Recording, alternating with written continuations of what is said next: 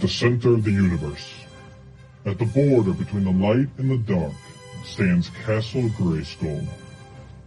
For countless ages, the heroes of Grayskull have defended the universe against the forces of evil.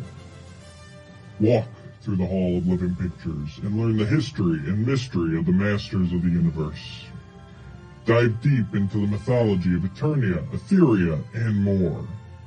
For those who know the stories of Grayskull will come the power. The power to be supreme. The power to be all-knowing. The power to be Legends of Grayskull.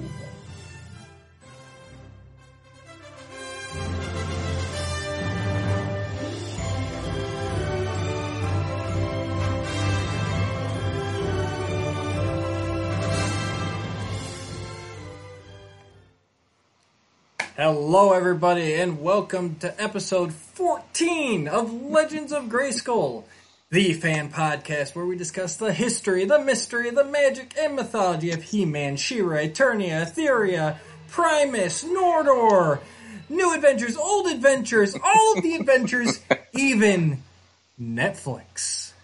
Woohoo, Netflix. And I am Matthew Dooch. I'm here with Sean Scavarna. Sean, how are we doing tonight? I have questions. Do you? I have many questions. We'll get to those. I am just going to pull up my YouTube here, so in case anybody pops in, I can see them. Woohoo! We are live, peeps. We are so live. It is unbelievable.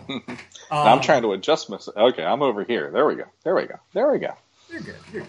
I need marks on the floor. You'd think that there would be by now. You need to get a chair already. You need to sit down, take a load off, and... You know what? They always talk about artists having to have pain for their work, and this is, My calves might be sore by the end of this, but it's well worth it to discuss the Masters and She-Ra, Netflix and everything else. So Netflix and everything. Everything. It's been an interesting week because, for us having our first taste of anything, what I would consider new wave Masters or Princess of Power in this case, we got to finish it versus the last time around when anything was released, we didn't get to finish it properly. So at least there was that. That's new compared to how 2000X ended it. Compared to 2000X. However, we did have New Adventures, which did have an ending. So I know, but that was before that. So that's the thing. It's like we're actually getting somewhere now. We are getting to endings. So today we will be discussing Netflix's version of She-Ra and the Princesses of Power. Princesses of Power. And you know what? It's been a long and wild ride. This has been 5 seasons, which E-Man doesn't like that we're talking about She-Ra. Don't forget I'm here. Oh, sorry. Every time that comes in, it amuses me. It's and it's Netflix seasons, so 5 seasons, but only 3 of those were like half seasons, right? Yeah, well, I think it was season 2 and 3 were split in half. Okay, so we had 7 and 7, if I remember right, or 7 and 8, or whatever. Yeah, it's like 39, 50 episodes. Mm-hmm. Somewhere around there. So, once again, unfortunately, more than 2000X, but the shortest episodes of a series so far. And really, you gotta look at episodes, because that first run syndication of Filmation, it only had 2 seasons, but you're talking, 130 episodes. So, you can't really compare seasons. It's a whole different time, Definitely. And, you got the binging, and I know, unfortunately, for both of us, we basically binged the heck out of this final season to try to do what we needed to. I had to binge it because of Council of the First Ones last week where we covered some of this, and you had to binge it going into this week. Yeah, for us. I know you'd rather take your time, but unfortunately now you have a podcast. So. Well, you know what though? And let's start there, because we brought this up before, in when we talked about the He-Man and the Masters of the Universe and all that. Here again, yes, we wanted to cover it in the podcast, so that's what gave me that push to finish it up. But at the same time, there's also the spoiler fear, heading through Facebook, the different. Like I said, even when I open up Google Chrome, it'll throw articles out there for me, and a lot of them are He-Man and She-Ra related. I don't know. My browser history says that I like that. So there is that aspect of it too, where it's like, okay, either I do it now, or it's going to be spoiled for me, And that's basically your two options. That goes for just about anything. The Marvel movies, you better see that within the first couple weeks, because after that, people are just like, okay, we're talking about it. And I mean, we're talking about it. We're not even throwing spoiler tags. We're just going to throw stuff out there that's like, oh, look, this spoils everything for you. Yeah, I think the only one that managed to escape that was Endgame. Right. I remember the directors actually saying, let everybody have the first 2 weeks and don't post anything. And then after that point, you're fair game, because most people that wanted to see it got to see it. Well, in the case of Netflix, it's like, you're open game from 12:01 in the morning on the day it's released, because good luck, if you're on social media in any way, shape, or form for that first couple days. So absolutely. And that's another detriment, in my opinion, that you can't just take it as you will. It's because most people did that. Even people that weren't cramming for a podcast were sitting down and like, okay, here's the final season, 13 episodes. By it pops on at 12:01. By 8 a.m. I'm done. Mm-hmm. And I don't know. To me, that's not as satisfying. And I think that adds to some of the stuff that we'll get in now, to where, we've talked a lot this week, and as much as I like talking to Sean, that usually we kind of do hands off, like whatever we're discussing on the podcast normally behind the scenes is like we're not discussing that. Don't bring it up, But we had such feelings about this that even in private, we were really talking a lot about it. Mm-hmm. But yeah, so I think part of that feel is you have to binge this, and I think that's a detriment, because I don't feel that a season earns all its arcs and its drama when you're sitting there just pounding it out. No, I mean, if you had to take a pop quiz after you're done watching all 13 episodes, mm-hmm. you're not going to remember probably 60% of what you watched. I mean, to be honest, I haven't been able to go back and watch it the whole way through since the weekend, and that's just, I don't have that ability right now. I'm just, doing a bunch of other stuff. But, I remember bits and pieces that affected me. Mm-hmm. I don't remember every little tiny tidbit or morsel of the story at this point. And unfortunately, that's the age we're in. And it does make me just go like, well, how is this new Revelation going to work? How is the other new CGI He-Man and the Masters going to work?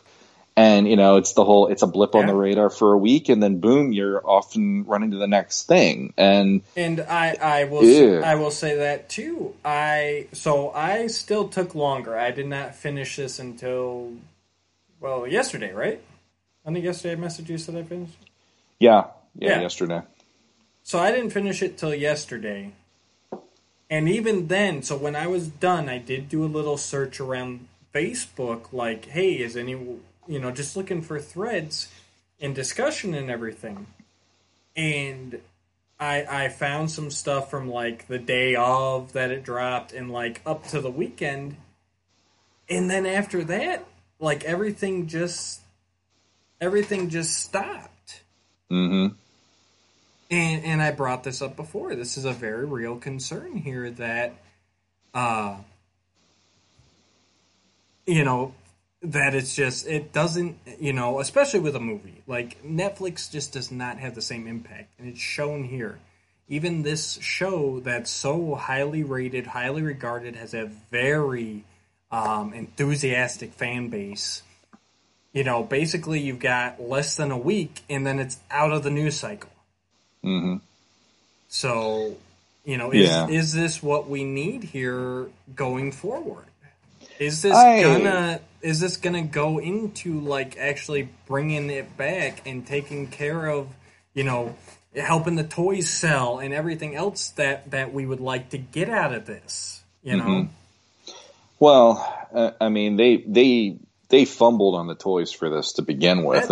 Well, yes, they did. We had that talk the other day. I mean, they released dolls, and Super 7 got to release, I guess, what were they, 5 or 6 inch figures, right? And it was only for She-Ra and Catra, and boom, that was all you heard. And one of the last times I was in Target before all hell broke loose with the rest of the world, all the dolls were on clearance. Yeah. And I was like, well, there was a part of me going, maybe I'll buy one of them for my daughter. And at the same time, I'm just like, I'm not worried about this right now. And, you know, I'll move on with something else and see what happens later. So I'm completely lost on how they even chose to do anything for this show. I mean, it was, there is a certain amount of, like, Troll Hunters had some toys out. I remember that. And Troll Hunters was done. Right. But there were toys on the shelves then, and it done as in, okay, all the show was done, but it was still on Netflix, right? And it always is. But but you know, it's the whole the heat was gone of it because it wasn't something that was creating something new each 6 months or whatever. And Voltron. Yeah. Voltron fell flat when it launched. Mm-hmm. Like, you had the lions and stuff, and you could create Voltron and all that, but you saw those in clearance faster than most things, and I was a little shocked by that when it came out. So I'm a little lost at how they're going to do this kind of stuff because of Netflix being the way they're showing these things now, because it feels like people would rather just go and binge the episodes than worry about a toy. And it's like there's a disconnect now in this generation compared to when we were kids. Maybe it was the commercials where the commercials hammered home to us in the middle of other shows. By the way, you might be watching He-Man, but Transformers is there. By the way, you're watching G.I. Joe, but He-Man's there. You know, and it was like you constantly had this bombarding force for the commercials, at least. But again, we are in a new age. There's just no way around this. And in some ways it's interesting, and in other ways it's sad. That's just the way I look at it nowadays. Well, and I will say, from my own, personal experience, and most of the stuff that we watch is we don't watch much live. Even my kids don't. I mean, that's just the way it is now. But the biggest thing that my son's been into so far was the Teenage Mutant Ninja Turtles, the first Nickelodeon series, the good one. Oh, I was going to say the good one. That Rise thing that's on now. And that's the thing. It's like, and even though, I mean, I get what you're saying about the commercials, but even that, he watched that without the commercials. But it was still just an episode. It was a new episode a week. It was reruns every day. It was, or we could go on demand, and there was always reruns. Yeah. So you could always stream it. But then at the same time, he could always, jump back and every week there was a new episode, and that's been the biggest thing that he's really been into so far. So I still hold to it that there is something about releasing these things, episodically, an episode a week, whatever, holding something and getting people talking about it. I mean, that's the biggest thing. Mm-hmm. I mean, all these big phenomenon shows, even if you want to go out of the cartoon realm, Lost, Grey's Anatomy, all these long-running shows, it's because everyone's talking about it every week. You've got a whole week of going around your office, going around, the house, talking to your wife, husband, whatever, and going, hey, what do you think's going to happen? What do you think's going to do here? And all that's lost with Netflix shows because, you wait the 30 seconds, 10 seconds, whatever it is now, and the next episode loads up. And there's no drama. There's no, how are they going to get out of this? There's no, I don't know. It's not as impressionable to me. But yeah, and especially if you're like me and my wife where, Stranger Things was the one where we both were like, we're watching this together when we could sit down. So it would be like a once a week, maybe twice a week thing where we try to do maybe 2 or 3 episodes a night, and then we'd call it a night because we just had to get back to, we had to go to bed and get the kids up in the morning. So people like us, it's like that's where the appeal is, I think, for some of this Netflix stuff is, oh, you're not going to binge the whole thing. You got a couple episodes here and there, and you're going to take maybe a month to get through it. And there's other people out there where it's like, no, they just go for it the minute that it's uploaded, and boom, the next thing you know, there's already spoilers when you just go on Facebook the next morning, And that's my biggest thing with it. It's like, what? I don't blame you there. But. Mm-hmm. Oh God, we got dead air because we both decided to drink at the same time. Well, I was agreeing with you. I figured I'd take a drink more. No, but it's true. Like you basically have to go radio silent on social media for like a month if you don't catch it within the first 48 hours. And and it's a shame. I think it is, But that's Netflix as a whole. Let's get down to brass tacks here. So, Netflix She-Ra premiered. Oh God, I should have looked that up. When did it premiere? It was about 3 years ago? I want to say 2018, but maybe it was 2017. 2018 sounds right. We're going to go 2018. Any of you in the chat room want to disagree with us, please let us know. So I'm just seeing me there. Which is fine, because we did not publicize this. Next week, and I'll talk about more at the end of the next week, we're doing a publicized live. This is our test run. So in case it screwed up, we wouldn't have a bunch of people going, where are you guys? But anyways, yes, it's, there's about 2 seasons a year or so. Yeah. So yeah, like 2017, 2018. I remember it was September, because it was right around the time school was starting. That I do remember. And basically, so we're following the adventures of Adora on Etheria. They called it a reboot. We'll get more into that later. And it's just following the adventures of Adora as she rebels from the evil horde and finds a group of people that she can trust and try and right the wrongs that are created by the horde, which has enslaved Etheria. So, on the surface, the basic She-Ra premise that we've known. Couple key differences is they cannot tie this into He-Man because DreamWorks decided not to work out a deal with Mattel here.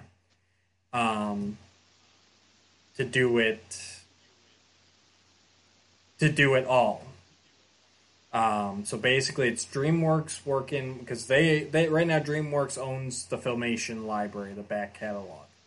So they could only use the characters from the original cartoon minus the one that's also appeared in Masters of the Universe.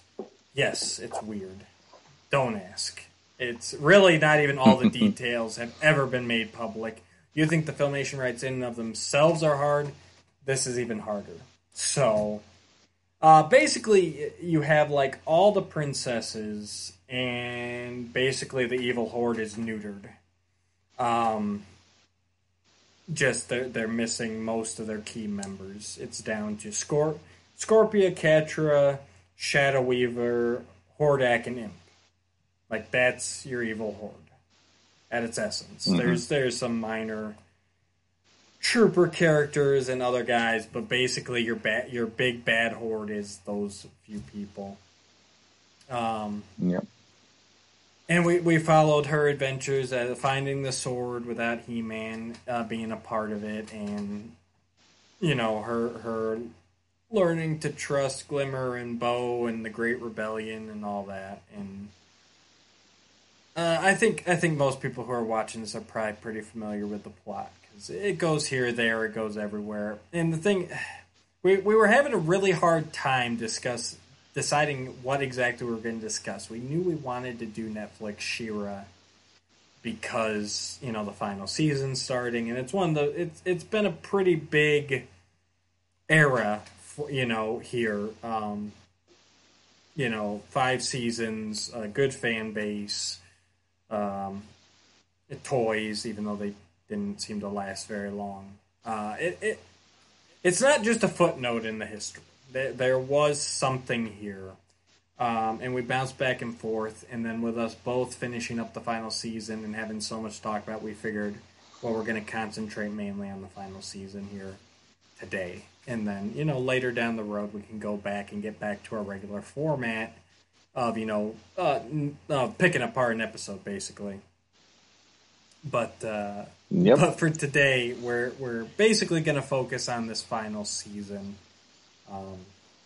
So if you haven't kept up to this point, probably go watch those. So it makes more sense. I will say real quick that I did like the continuity in this series. I thought they did a good job of having a continuous story that's being told that lends itself very well to the binginess. I'm not going to say it was necessarily a good story, but it was a continuous story. It made it from beginning to end, and that was one of the highlights of this show for me. Okay. Yeah, I would say, I was actually thinking about, pluses and minuses, pros and cons. For me, the storytelling is more, as in the continuity and stuff, that is way more in line with what I want to see for newer stuff from here out. With anything, obviously Revelation, the new He-Man cartoon, the CGI one, that is way more in the vein of what I want to see, because we've already done the other stuff, and 2000X was a step in that direction. And yes, I know New Adventures also step in that direction as well. But from here out, this is how I want to. This is how I want the storytelling to go. And let's see, pluses. The pluses going into this to make me excited for a final season. The mysteries. Yes.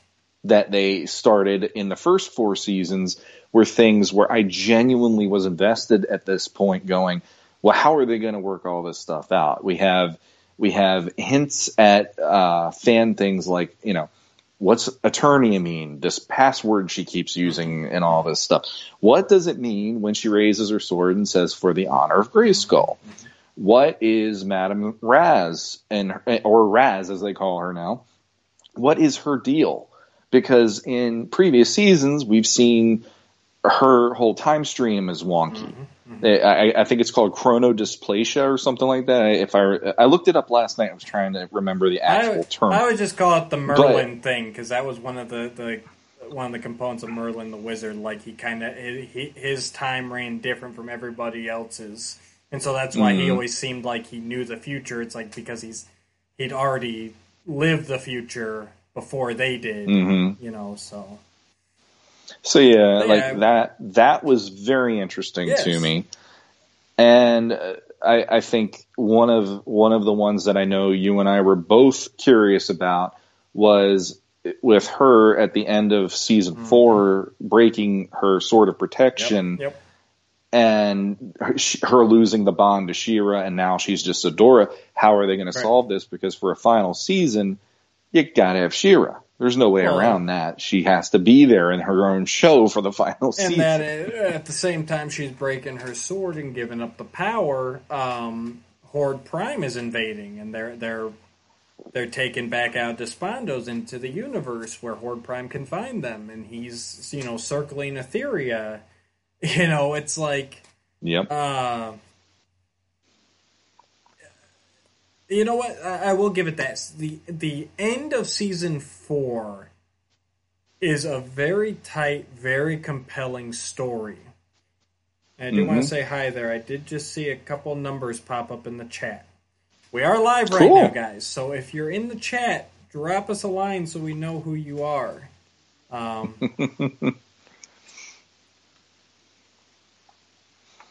Yeah, drop us a line. We can see you, so... Thanks for tuning us Throw out. comments we're at talking us. about Netflix She-Ra, so strap in. Yeah. But yes, the end of season 4 was very nice.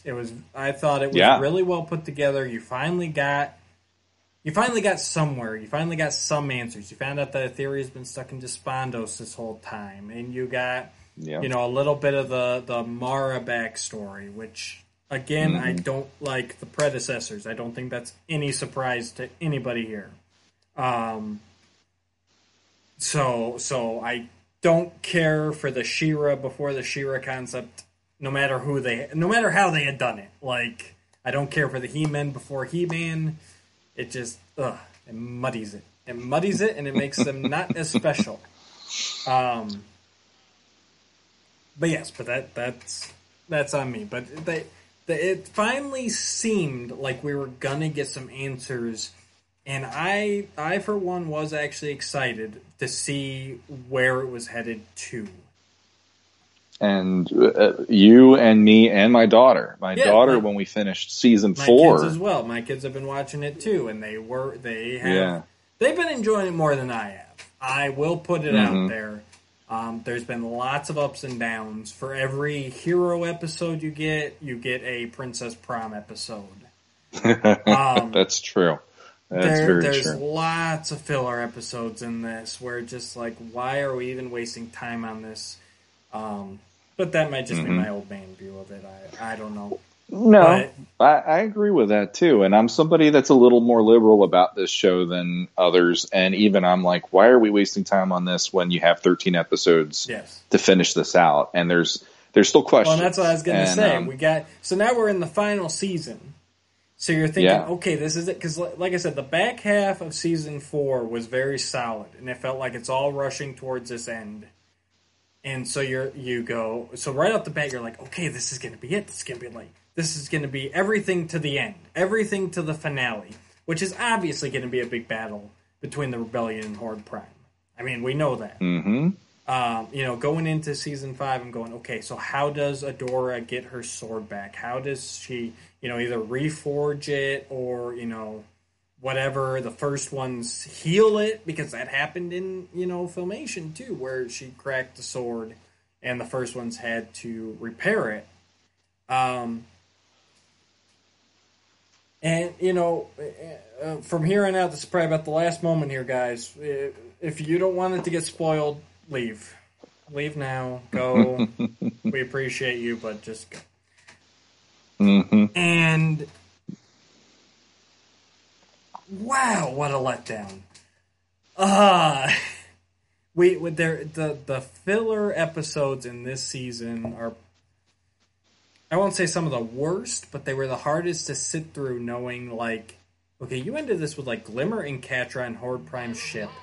Adora broke the sword. Like, Horde Prime's invading. And we're spending an entire episode in an underwater bar. Yeah. Yeah, that was the episode where I was just like, I don't need this right here. The momentum is completely shot because everything leading up to this point is focused on this ending. Right. And then all of a sudden we take this detour and I'm like, just so...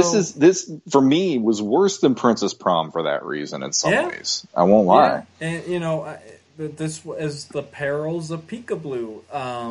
And the whole episode was a setup to meet Peekaboo.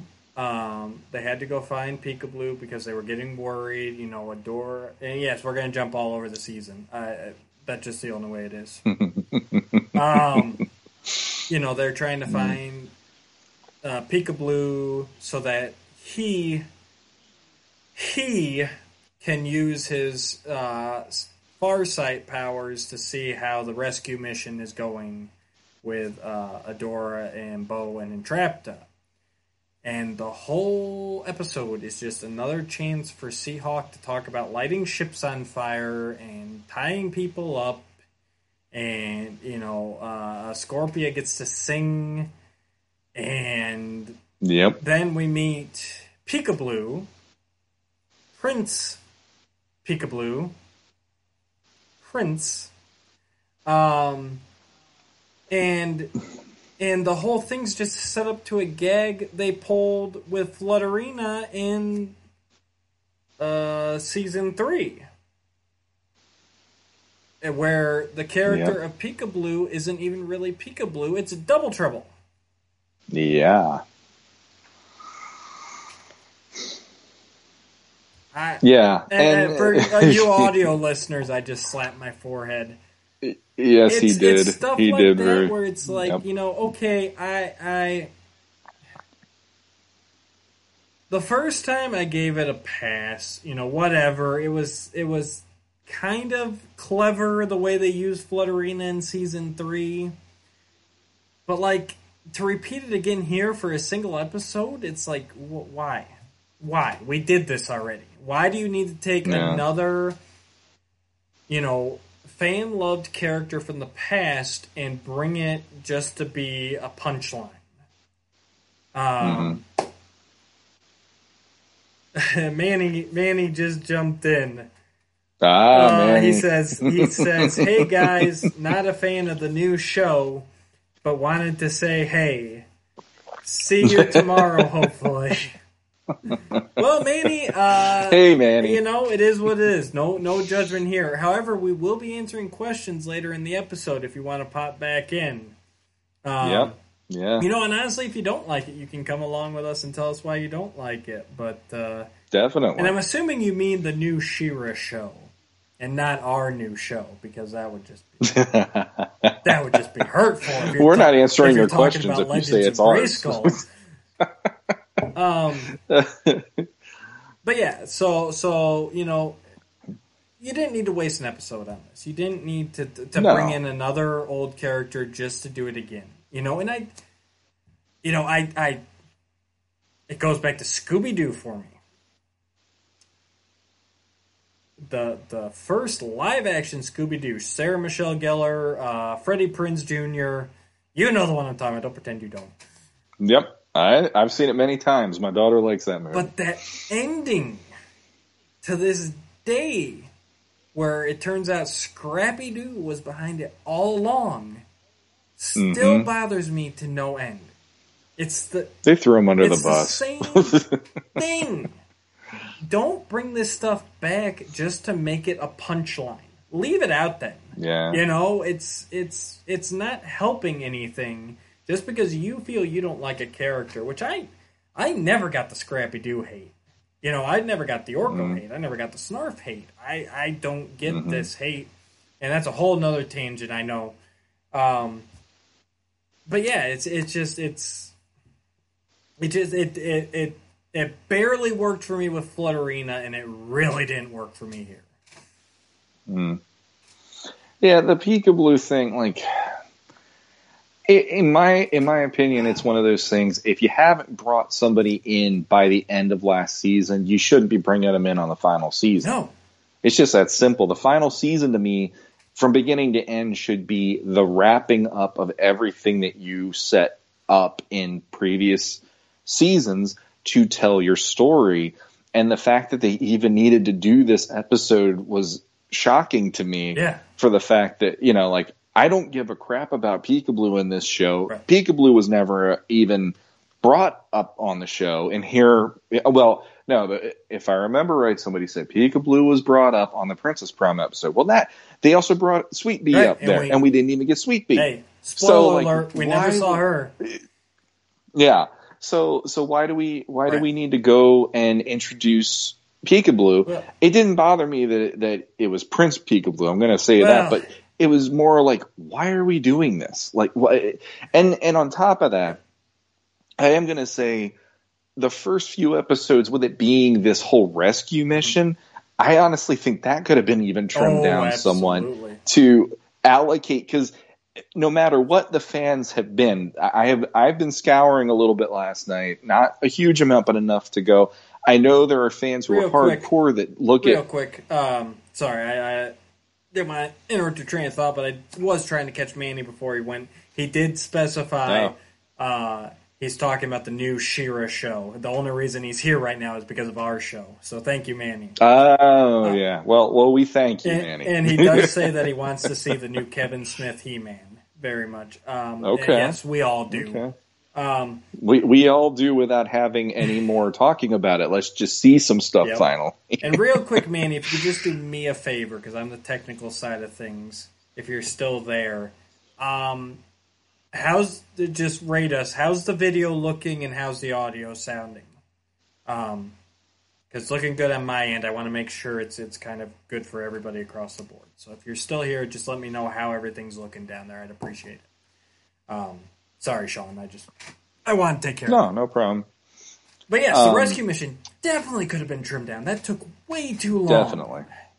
Yeah. Yeah, there were hardcore fans who were following like Noelle Stevenson's Twitter account who were even saying some similar things of, the ending of this just wrapped up and boom, you're done. And they could have used 5 minutes tacked on at the end to just give you something other than here's the end and cut the black and here's the credits. Right. So in my opinion, if you start looking, you look at that and you go to the very beginning of the season and go, well, what stuff was unnecessary that maybe we could truncate? The rescue mission, the ship getting to the point where they can't operate it in space. Well, it's all been done before. It's freaking Galaxy Quest. They had to go to their crystal burned out. They had to land on the planet. And I'm like watching the whole thing going, well, Tim Allen did this and it was better. I'm okay with that. He managed to lose his shirt, so I mean... He did! I see you've managed to lose your shirt. I love it, yeah. And right there, that rolling right into there, okay, so we're introducing the new character, Peekaboo, who's not really a new character, and then, like you said, they had to land, and we introduce a whole group of new characters, the Star Siblings. Yeah, the Star Siblings. Wait a minute. Yes, they introduced the Star Sisters, but they couldn't all be sisters anymore, so they had to make Jewel Star a male. And I guess I know I'm highlighting the Prince Peekaboo and now Jewel Star being a guy. I'm perplexed at the reasoning. That's my main thing right now. I guess. How do I want to put this, Sean? Well, everyone gets so up in arms whenever a Captain America. Well, no, they didn't do Captain America. They did Thor. Jane Foster became Thor. Who else was... Oh, didn't Iron Man become a girl at one point recently? Iron Man was Ironheart for a while. It was a young lady in college that became Ironheart for a bit. Yeah. There has been times where... the main the main character... has gone from male to female. Yeah. Mm-hmm. And there's always an uproar about that. And... I guess I don't get the point. What was the point? Especially since She-Ra has mostly been girls anyways, and we're kind of in this era of, girl power and everything of that. Doesn't it kind of seem like it detracts from that to to change girl characters into guys? The logic that I understood through a couple different places since the finale aired, at least in Peekablu's case, is the male is the one that has the big plume of feathers. They're the ones that have the showy up. That's how they attract the female. On so Earth. I think on Earth, yes, but here's the yes, I'm gonna be that guy right now. But there's so many Earth-like references that I'm not really going to go and give you that much of a curve on this one. Fair enough. That was what the argument was. Basically it didn't. In like a zoological or a whatever you want to call it, that would have been the male versus it being the female, like on the traditional one. And, for me, it was a better thing just left well enough alone that you just hear the name Peekablu, to be honest. That's where my whole thing is going to fall every time we talk about this. Like, didn't need the episode, didn't need to know who Peekablu was here. I'm just happy that they go, Peekablu, Sweet Bee, Princess Prom episode, you're done. Right. And if you're not going to introduce them by season 3, like, it's too late then. Exactly. And that's what I'm rolling into. And I like I said, I wasn't I'm not trying to stir the pot or anything. I guess I'm just confused with the gender swap. Either way, like I wasn't necessarily, even though I don't follow the Thor comics, it was still like a head scratcher. Like, okay, Jane Foster's Thor now. I view it both ways. It's like, I don't know. But, the Star Siblings one is a harder one for me to even understand why they went there without, hopefully, like, I don't know if she posted anything or if there's any kind of an interview with her where they discussed why they went to that change. Personally, I guess, okay, you come from the original She-Ra was an offshoot or a I wouldn't say a sequel, but she was an offshoot of He-Man. There's no way around that. He-Man is a very male-centric line, and like looking at my classics on my shelf, there really is there are times where I look at it and I go, my God, the amount of women that aren't on this shelf versus how many dudes are on this shelf. Absolutely. So in that way, I think She-Ra, that was a huge part of why I couldn't crack the code of that when I was a kid, is that was such a wall of females that it's like you had Bo, and he was the guy where I'm like, okay, I got Bo, but then occasionally Seahawk. Yep. And that's about it. And otherwise it's the Horde guys that you're rooting for then. And then you kind of feel like a jerk because you're rooting against She-Ra. And I think there was maybe elements of, we have Bo as a main character and Hordak as a main character. Beyond that, there wasn't a whole lot of other male representation until Seahawk or until now, like I said, the Star Siblings. Now here's a Jewel Star becoming a guy. Yeah. And that's the only thing that makes sense to me is they just said, maybe we went a little overboard with how many females are on this show, and maybe we'll throw in a couple males here and there and gender swap. But you can never have too many females. Well, when I was 5 and 6, I disagreed, but as an adult, I never will fight you on that one. I agree completely. And that's part of the difference between you and me, because I never questioned the male female ratio in either show.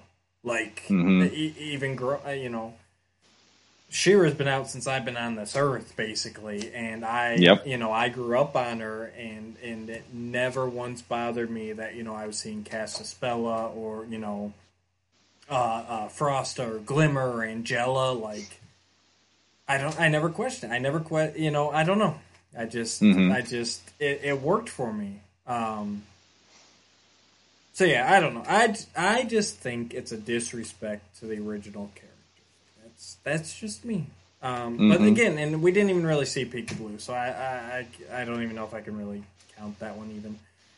But so like you're saying, okay, so they make Jewel Star a guy that kind of gets some more testosterone in there. Okay, and that was actually a pretty neat episode, honestly, where even though it's complete filler. Where they're going to find the crystal, and they find this husk of a planet that's been destroyed by Horde Prime, and the Star Siblings live there, and they work together to help, because they need the fuel so that they can get off before this planet completely cracks apart, and and Adora and them obviously need to get back to Etheria, and it ends with, basically them joining forces. The Star Siblings are like, oh, we're going to help you. We're going to join the rebellion. This is it. Let's take the fight to Horde Prime.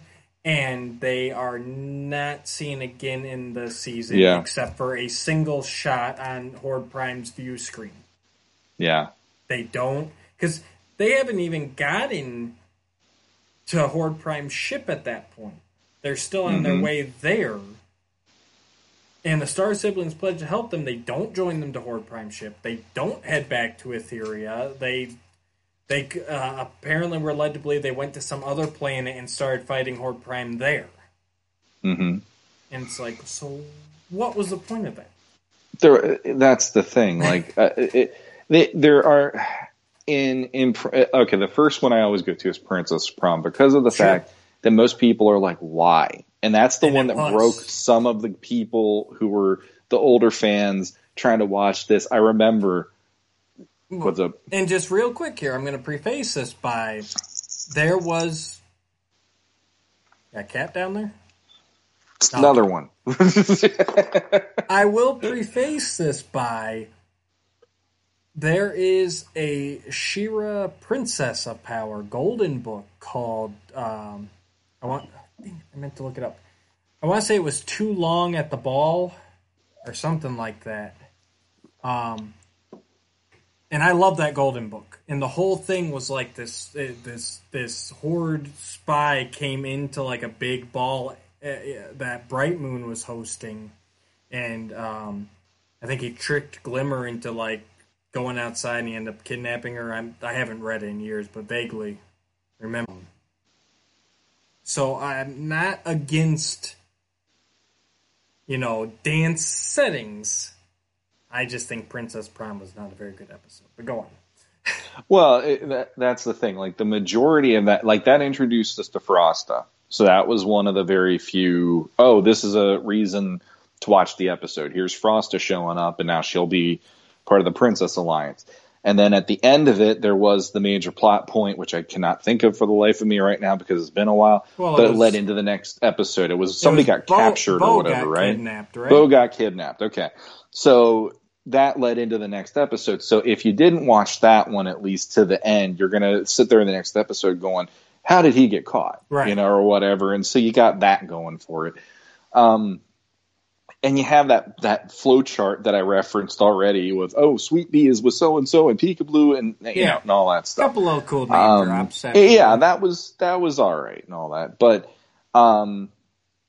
yeah, like for a lot of this stuff, it does always boil down to it's like there's too many characters to juggle, and at the fifth season, they just flat out were like, we're just focusing on this, and that's it, because we have 13 episodes. But then, like, again, they're going off on these tangents, and you're like, 13 episodes. Why do we need a whole one to talk about the ship needing to be repaired? Why do we need a whole one where Peekaboo's involved? Why do we need this and that? It's like there's definitely times where you're looking at the pattern or the course of this season, and you're just kind of going, what about Raz? Yeah. What about more about what is this Grayskull that she keeps on saying for the honor of every time she transforms? Because other than it being a throwback to what we knew, what does that mean in this continuity? Because it's obvious, it's been said many times, you've even said it too, this is not connected to He-Man. So what is Grayskull in this continuity? What is Grayskull in this new DreamWorks She-Ra?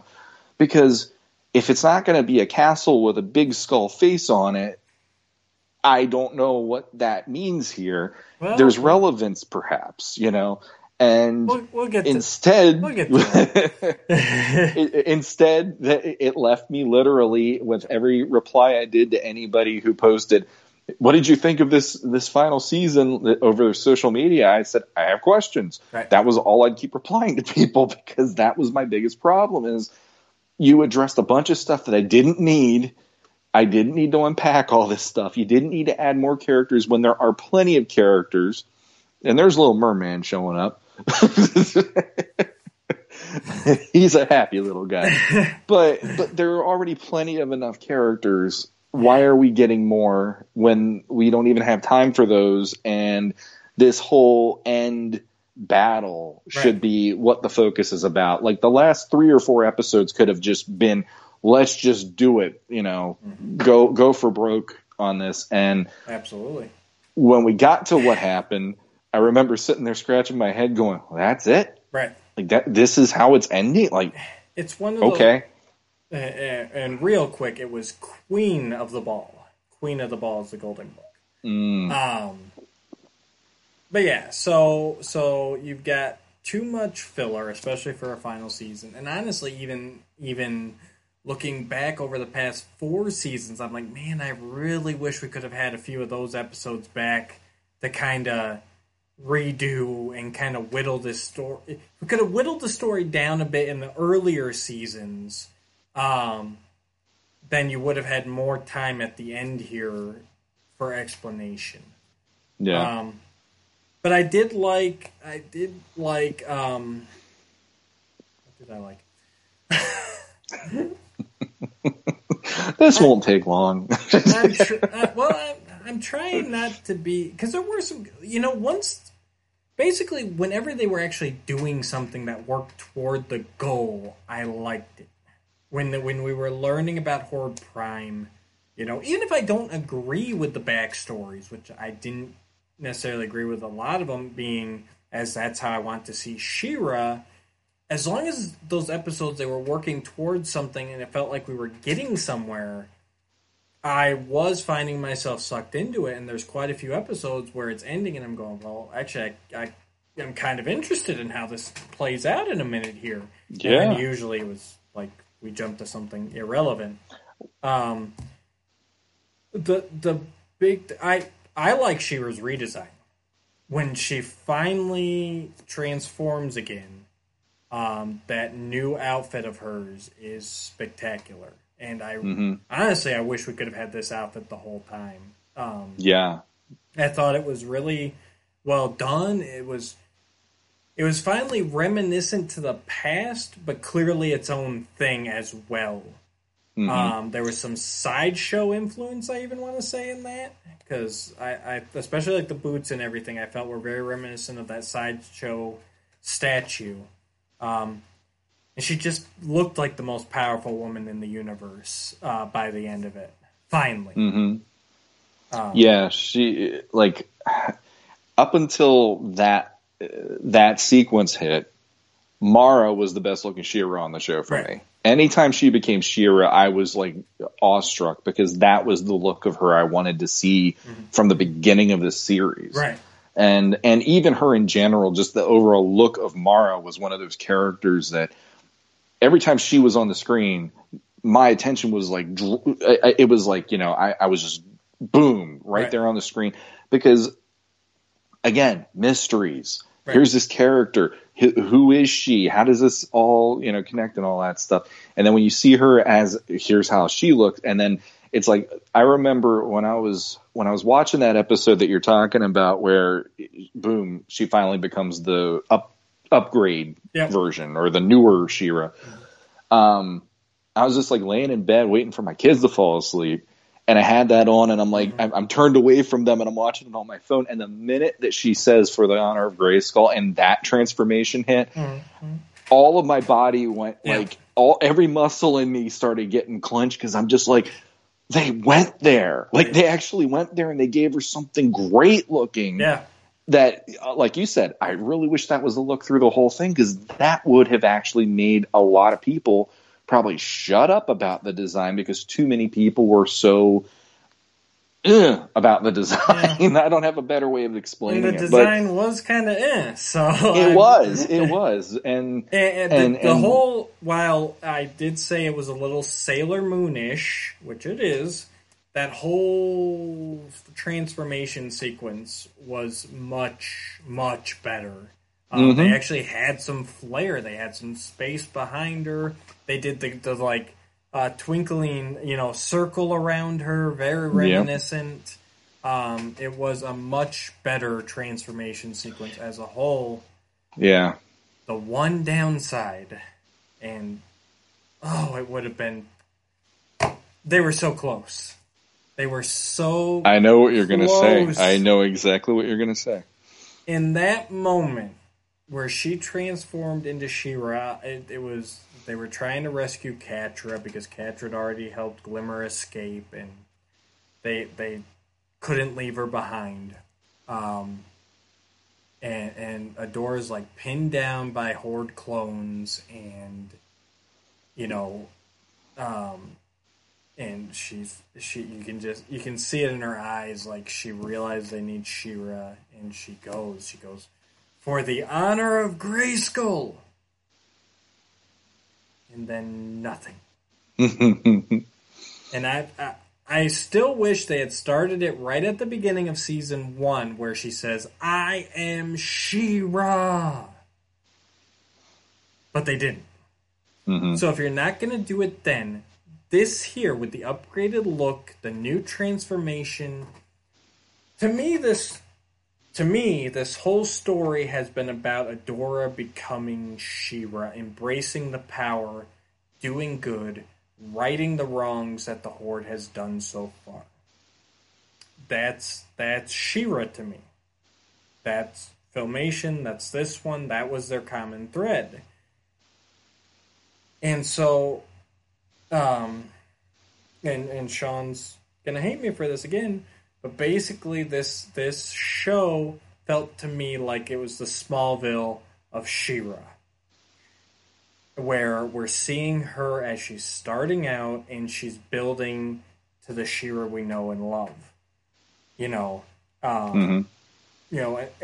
Other shows have done it. Arrow, they ran along the same thing where you're watching Oliver Queen actually become Green Arrow, and by the end he's more the Green Arrow that we know. Which it's getting a bit overdone at this point, but okay. It's kind of where the cultural zeitgeist is for some reason. But,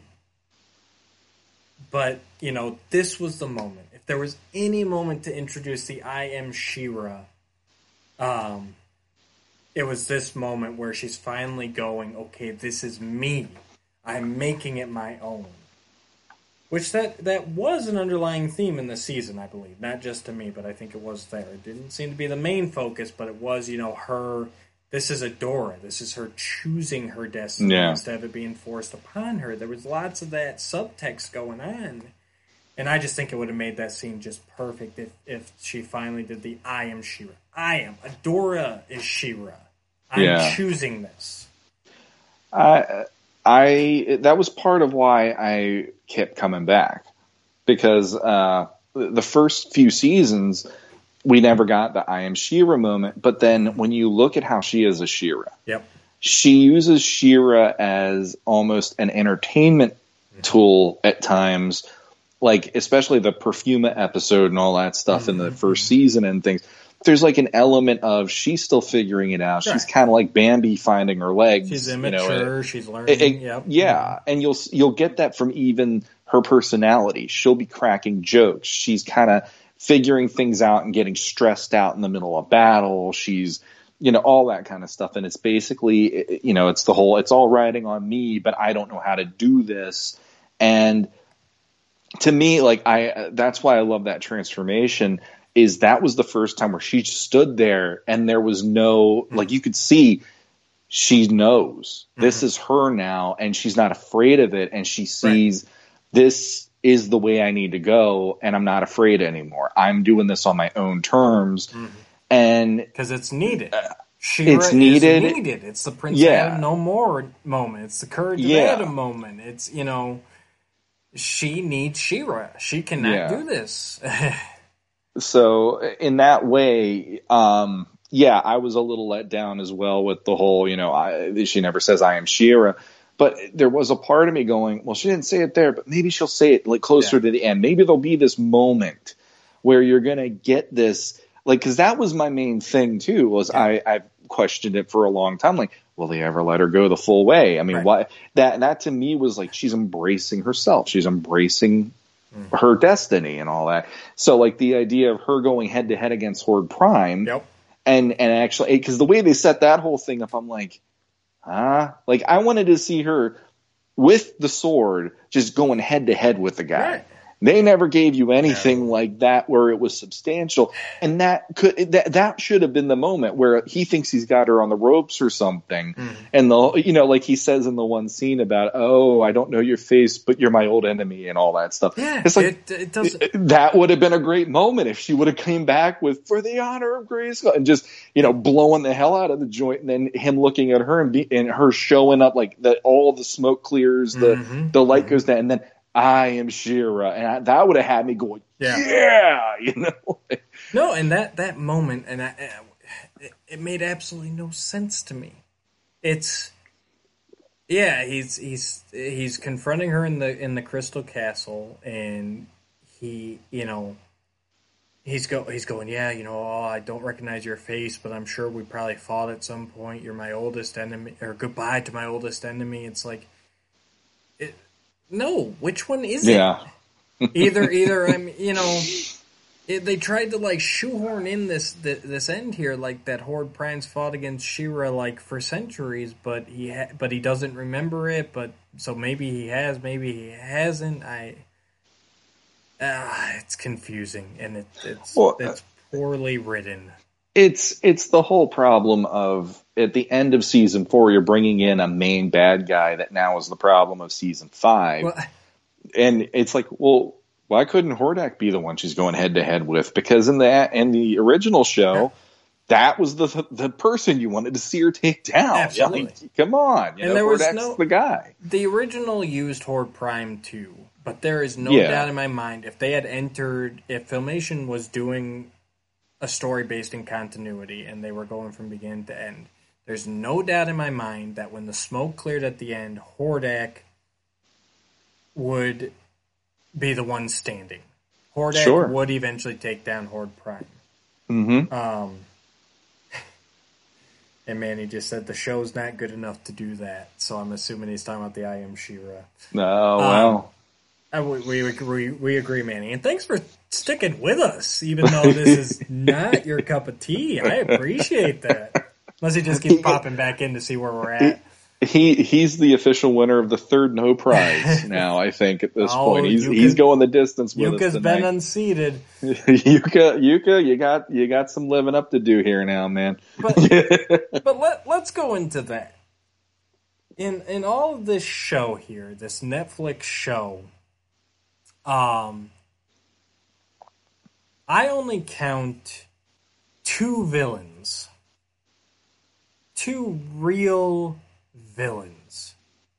And that's Horde Prime and, unfortunately, the first ones. Because, Horde Prime is obvious, but he's, every other character, it's all this shades of gray. It's, I'm misunderstood. I got forced into this. I'm just here for the technology. There's an excuse for everybody. And by the end of this, everybody's good by the end of this. We'll just jump right there. Hordak's good. Yeah. Scorpia's, well, she's always been good. She was never evil to begin with, and that's a shame because she was a vicious character in Filmation. Catra's good. Shadow Weaver gives up her life to save Adora and Catra, so she has her redemption. So at the end of this, the only Double Trouble, they help take down Horde troopers. Basically at the end of this, the only villains that are left, the only 2 that don't have a redemption arc are Horde Prime and the first ones. Mm-hmm. Yeah. Yeah, and this is the evil Horde. Yeah. These are the baddest of the bad in the known galaxy and even some unknown galaxies. Yeah, and it makes me sad to think about, going into the season, my daughter, when she saw that final shot from season 4 where all those ships are now converging on Etheria, she looked at me, she goes, what's that mean? I'm like, he's bringing reinforcement. They're coming in from everywhere. Right. I'm like, there's probably thousands of ships that are coming to Etheria. Right. And my daughter's eyes went wide, and she goes, they're not going to win. And I go, that's why we got to watch the next season. Right. I don't know how they're going to win. I don't know what's going to happen. And, you know, like, I think what this is always going to amount to for me is always going to be She-Ra's tale is something that I feel should be a darker and more adult tale to tell because of her childhood. I mean, you know, she's kidnapped, and they don't even get into that in this, which drives me up the wall too. Yet more questions without answers. But she was kidnapped, and then she's brainwashed through sorcery and through Hordak to become a servant of the evil Horde, super soldier, and basically super soldier. And even in like the DC comics with the Despera stuff, she's going out and conquering, wearing a mask to show this is the man who's conquering you. It's Hordak. I'm in his likeness, and I'm his daughter, and I'm coming to destroy you because the Horde wants whatever they want from your people and your planet. And that's how they're conquering. And, you know, it's like she's not somebody that I equate to having a lovey-dovey, easygoing, happy kind of a existence. She's somebody that has done and seen some stuff, and that should be something that would be a heck of a compelling story to tell of her with the redemption arc and all this stuff. And in my opinion, the part of the show that they wanted to recapture more than anything was the pastel colors. They wanted to capture that 80s flavor more and turn it into something palatable for younger children, like my daughter who's 8, and you know that's more in her wheelhouse of this is the kind of stuff she likes. But it's like, no, you could do some pretty deep, dark stuff with this. And here we, like you said, the villains don't add up in this at all. They're not villains. And like, you know, Hordak, they had a line about him in this season that was a perfect sum up of it. You know, well, what was Hordak like? Well, mostly he'd just growl and he'd say, "Get out." Yeah. And that's basically what he was. Right. There really isn't much you had from him that could make you go, wow, that is somebody I want to see her go up against. I mean, the last few times I remember seeing him, he's like crawling around half dead. He's weak, and Catra's taking over, and it's like, the only season he was good in was the first, but that's because we didn't see him. He was the man in the shadows. He was the big question mark. And then once we saw him, he was one of those characters where, for a lot of us, we were like, yeah, Hordak just showed up, you know? And it gave you that, like, this could go somewhere. This could be great. Same with Shadow Weaver. She was a powerful sorceress in the first season. Then she got all her powers taken away, and she's basically she's been hanging out with the rebels since season 2. Like, she is one of the longest tenured rebel members at this point. Yeah. And she's been untrustworthy and stuff, but she hasn't done anything incredibly evil. I mean, she could have slit their throats all in their sleep at any point here, and game over. Agreed. And other shows probably would have gone there. Like, other shows would have done it. At the end of the day, basically, she apologized to Catra, and she saved her and Eudora, and, like, there's her redemption.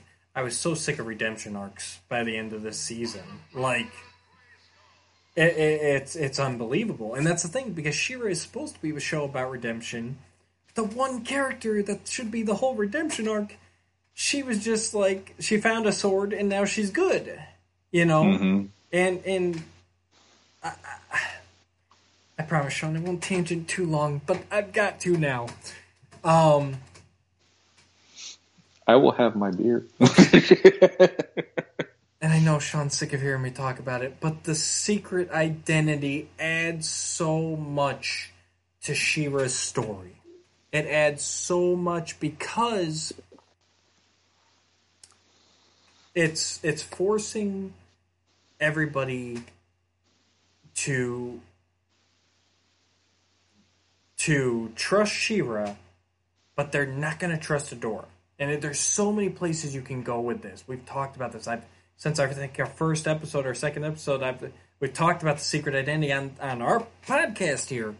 And that secret identity for Eudora means so much more even than Adam, because it's not only a way for her to be, protect the identity, they won't take her out when she's Eudora, but it's a chance for Adora to get people to accept her for her. You know, it's too easy for her to go in front in season 1 to go in front of Queen Angela and everybody else and go, I'm She-Ra, and they're all like, oh cool, she's She-Ra, like she's totally trustworthy because she changes into She-Ra. And then it's just like, and then by episode 3, it's like, okay, it's cool. Ex-Horde soldier just wandering around Bright Moon. We have no problem with this because she's got a sword and she's She-Ra. And whereas if you keep the secret identity intact, then you've got She-Ra. And imagine Adora going through, after everything else she's been through, now she's got to go through, when she's transformed as She-Ra, everyone's like, yeah, She-Ra, you're the best. And then when she goes back to Adora, there's, Glimmer and Bow are probably pretty cool with her because whatever, you can character build however you want. She saved them, whatever. She proves somehow to them she's trustworthy. But she's still got the entire kingdom to get on her side. People always casting glances. Something goes wrong. Imagine that Double Trouble storyline where Adora has a secret identity and all that stuff's going wrong. And then you've got everybody going, well, stuff's going weird. The Horde's getting word of our plans. We have an ex-Horde soldier sitting at the council table every day, Yeah. And it really makes her have to earn it. And she knows she has to because she's done bad things. I mean, yes, this show didn't really show it. They pretty much said she went right from boot camp to, finding the sword. But, in Filmation obviously shied away from actually getting the specifics of what she did. But she served the evil Horde. She's got some stuff to atone for. And to me, that's all culminated in the Secret of the Sword. When she's in the chamber, she sees He-Man's life force draining. And she's, what woke me up? Why am I here? And the sword starts glowing, and the sorceress appears, and she tells her, you have a family. You were taken. It's not your fault. You can make amends. You have a mother. You have a father. You have a twin brother that's right in front of you, and he needs you. And Adora taking that sword of protection and looking at it. Sorceress's parting words are, for the honor of Grayskull, Adora. It means so much here. It's Adora, it's Sorceress. Come on, don't let Grayskull be wrong. You're the chosen one, you and Adam. And you've done terrible things so far, but it's not too late.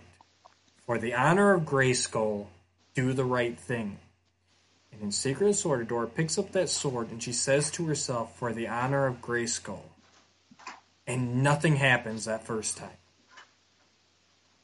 It's not until it's the same moment that we finally get in season 5, but it means so much more because she's holding that sword and He-Man slumps down, the Magnum beam's fully charged, and in that moment, same thing. You see that look on Adora's face. She's not confused. She's not afraid anymore. She sees, my brother needs me. This planet needs me for the honor of Grayskull. And that's when the transformation kicks in, and it's so powerful, culminating in the I am She-Ra.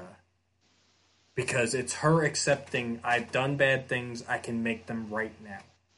And that needs to be earned. And I really thought with this series coming out and knowing it was going to be, very continuity heavy, that we were going to get that redemption arc, and we don't. We just don't, in my opinion. Yeah, I mean, like I said, that transformation is it's one of the most potent ones of all time for me. Right. For that reason, like the underlying things of everything that's happening in that moment. And, when you hear her say, my brother, right before she says it, there's that, it's all clicking for her, and yes. the magical veil is gone. And now she's like, this is who she needed to be all along. I mean, to me, they couldn't go to the He-Man well, the Masters well, and all that. Absolutely not. But that's not even what I'm not even advocating for that. I just want to put that out there. Well, but what I was going to say though is in a different way, what they could have done in this the whole show to me is her defending different areas, which she kind of does. Yeah, but they get into a little bit. Yeah, and she kind of does, but I feel like there could have been a way where maybe, she, like you said, the dual identity. Maybe she's doing stuff to help people, and they're seeing it's this horde, this person who was a horde commando or whatever, And so there is a tendency of she's trying to help people, and people are running from her, and they're running into bigger trouble in the middle of all these things. And that's the moment where she's like, I got to get out of here. I got to, I'm not helping these people. And she's running into the forest and doing the, for the honor of Grayskull and everything. But, I think the major payoff in a moment like that, this show subverts a lot of what I wanted to see in a superhero She-Ra show. Because, the one thing that they could play out, they're so worried about Etheria. They're so worried about the people of Etheria and all that stuff. And then with the plot device that you have of Horde Prime in this, and they call it chipping. He's chipping everybody. Yep. So there's villages now that are turning into Horde Prime, and he's controlling them as, extensions of himself. And now they're like zombies, and they're Horde zombies basically at this point. Which was actually the original idea behind the Horde. That's where the whole chest emblem thing came from, is that was going to be Mattel's thing, is like all those chest emblems were removable, and that's like what controlled Grizzlor and Leech and everybody and put them in service to Hordak. So did not know that. Yeah, that's cool. So I actually like that. I actually like that plot. I thought it was a good one, but go on. Well, I just like the idea that, if you had this person who's seeking redemption, and it's the main thing that they went to right off the bat was the best friend squad thing. Yeah. And that completely took a lot of the weight out of a redemption story, because all of a sudden it's everybody's hugging, everybody's got the anime happy eyes, and they're glistening and all that stuff. And, I don't give a crap one way or the other if it's an anime, the way that they did it. They could have done some deeper stuff with the story without going to all the happy stuff that they did at times. And some of that should have been when Adora's going and helping the others and doing these raiding missions or something, or going in to meet another princess, and then the princess has to be convinced to join the princess. What was it? The Princess Council or whatever they're trying to build. Alliance, thank you. I knew I said it earlier and I could not think of what the name was. Because Great Rebellion is just too awesome of a name. but I think see, basically the way I was hoping it was going to go, and this is granted, it's subverting me being who I am versus what they had planned, and I understand that. But at the end of this, I like the idea that he's chipping people, and there's these horde zombies basically out of villagers and out of their friends and everything. And the idea that he might be using those as a way of saying, all these people are under my control and you need to come back. It's the idea of, I'm having them draw you to me because you are horde, and now they're horde because you won't come back. Right. And it's almost that whole... It's the cat and mouse game in that way, and the idea that he's using the fear of these people seeing her and knowing what she did as the poison to them, and he's poisoning the well over and over with her. So by the time you get to the part where the two of them get to go head to head, then all of a sudden maybe her big moment when she like you're saying about the dual identities. Well, the dual identity for me in this, it's like if they did the dual identity leading up to that point, her actually doing the transformation in front of everybody and finally, like, all bets are off. She's got to do this. Yeah. That's the moment it breaks him away from everybody, because now she's using that power. It's for the honor of Grayskull. The good is coming back. She's She-Ra, and that's her I am She-Ra moment where it's good old Cap doing Avengers assemble, you know, and then suddenly the rest of Etheria is like they get pitches pitches. They get torches, they get the pitchforks and all that stuff. And it's like every villager is coming to this, and they're realizing this woman in disguise has been protecting them throughout this whole situation, and they're on her side, and they're accepting of her finally, and that's her redemption arc. She look around and she's seeing people she rescued in season 1, and they're there just smiling at her, and it's like, that you're the hope we've needed all along, and it came in the form of this person we couldn't trust, and we were wrong. You've been fighting for us all along through this. That would have been amazing. And again, subverting. So it's like, I'm not a writer on the show. I don't have any clout or whatever. But the one thing I will say, and this is probably going to be the beginning of me getting divisive here, is it just it turned into it turned for me. Are you going where I think you're going already? I don't know. Are you jumping to the big ending or no? No. Okay. I'm not jumping to the big ending. I'm just going to do an overall thing. And for me, it's doing what a lot of things are doing lately that are driving me crazy. And it is becoming the writers are basically letting the fans dictate, this is what we want to see as these things are developing. And they just said, fanfic it. Let's do it. You know, and it's just that sort of a feeling throughout this season where I'm like, none of this added up to what you gave me leading up to this point, and here we are. And let's talk about that a minute, because like you said earlier, and for me too, the big thing about this was, okay, we should finally get answers to some of these lingering questions.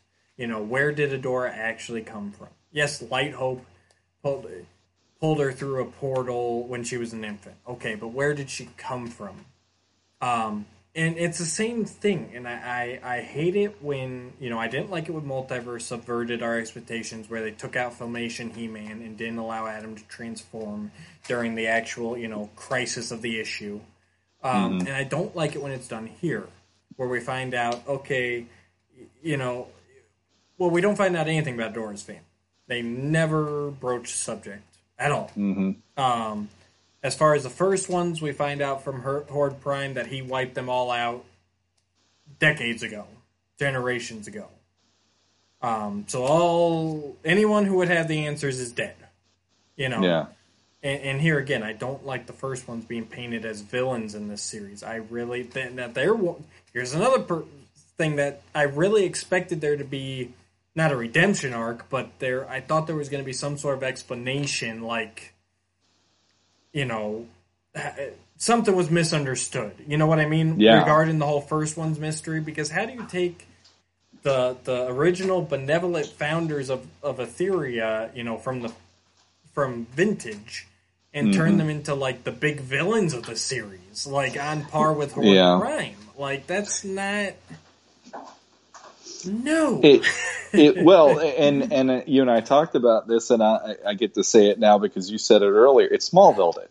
Yeah. Because on Smallville, they had that really cool moment that I thought was great. Yeah. In, I think it was season 2, where Clark's trying to decipher the Kryptonian language, and he finds out that the message from Jor-El was he was sent to conquer Earth. Right. And I love that completely shut down him wanting to do anything more, because he didn't want to be the person to conquer us. Right. He felt like he was just here to help, which is what Superman's about. And that's exactly what they did here, where they Smallvilled it and they just turned it into, okay, here's something that you think but we're going to turn it into something that's evil about it now. So now, crap, Even Smallville ended up kind of retconning, well, not really retconning, but they got Jor-El to a better place by the end of that series.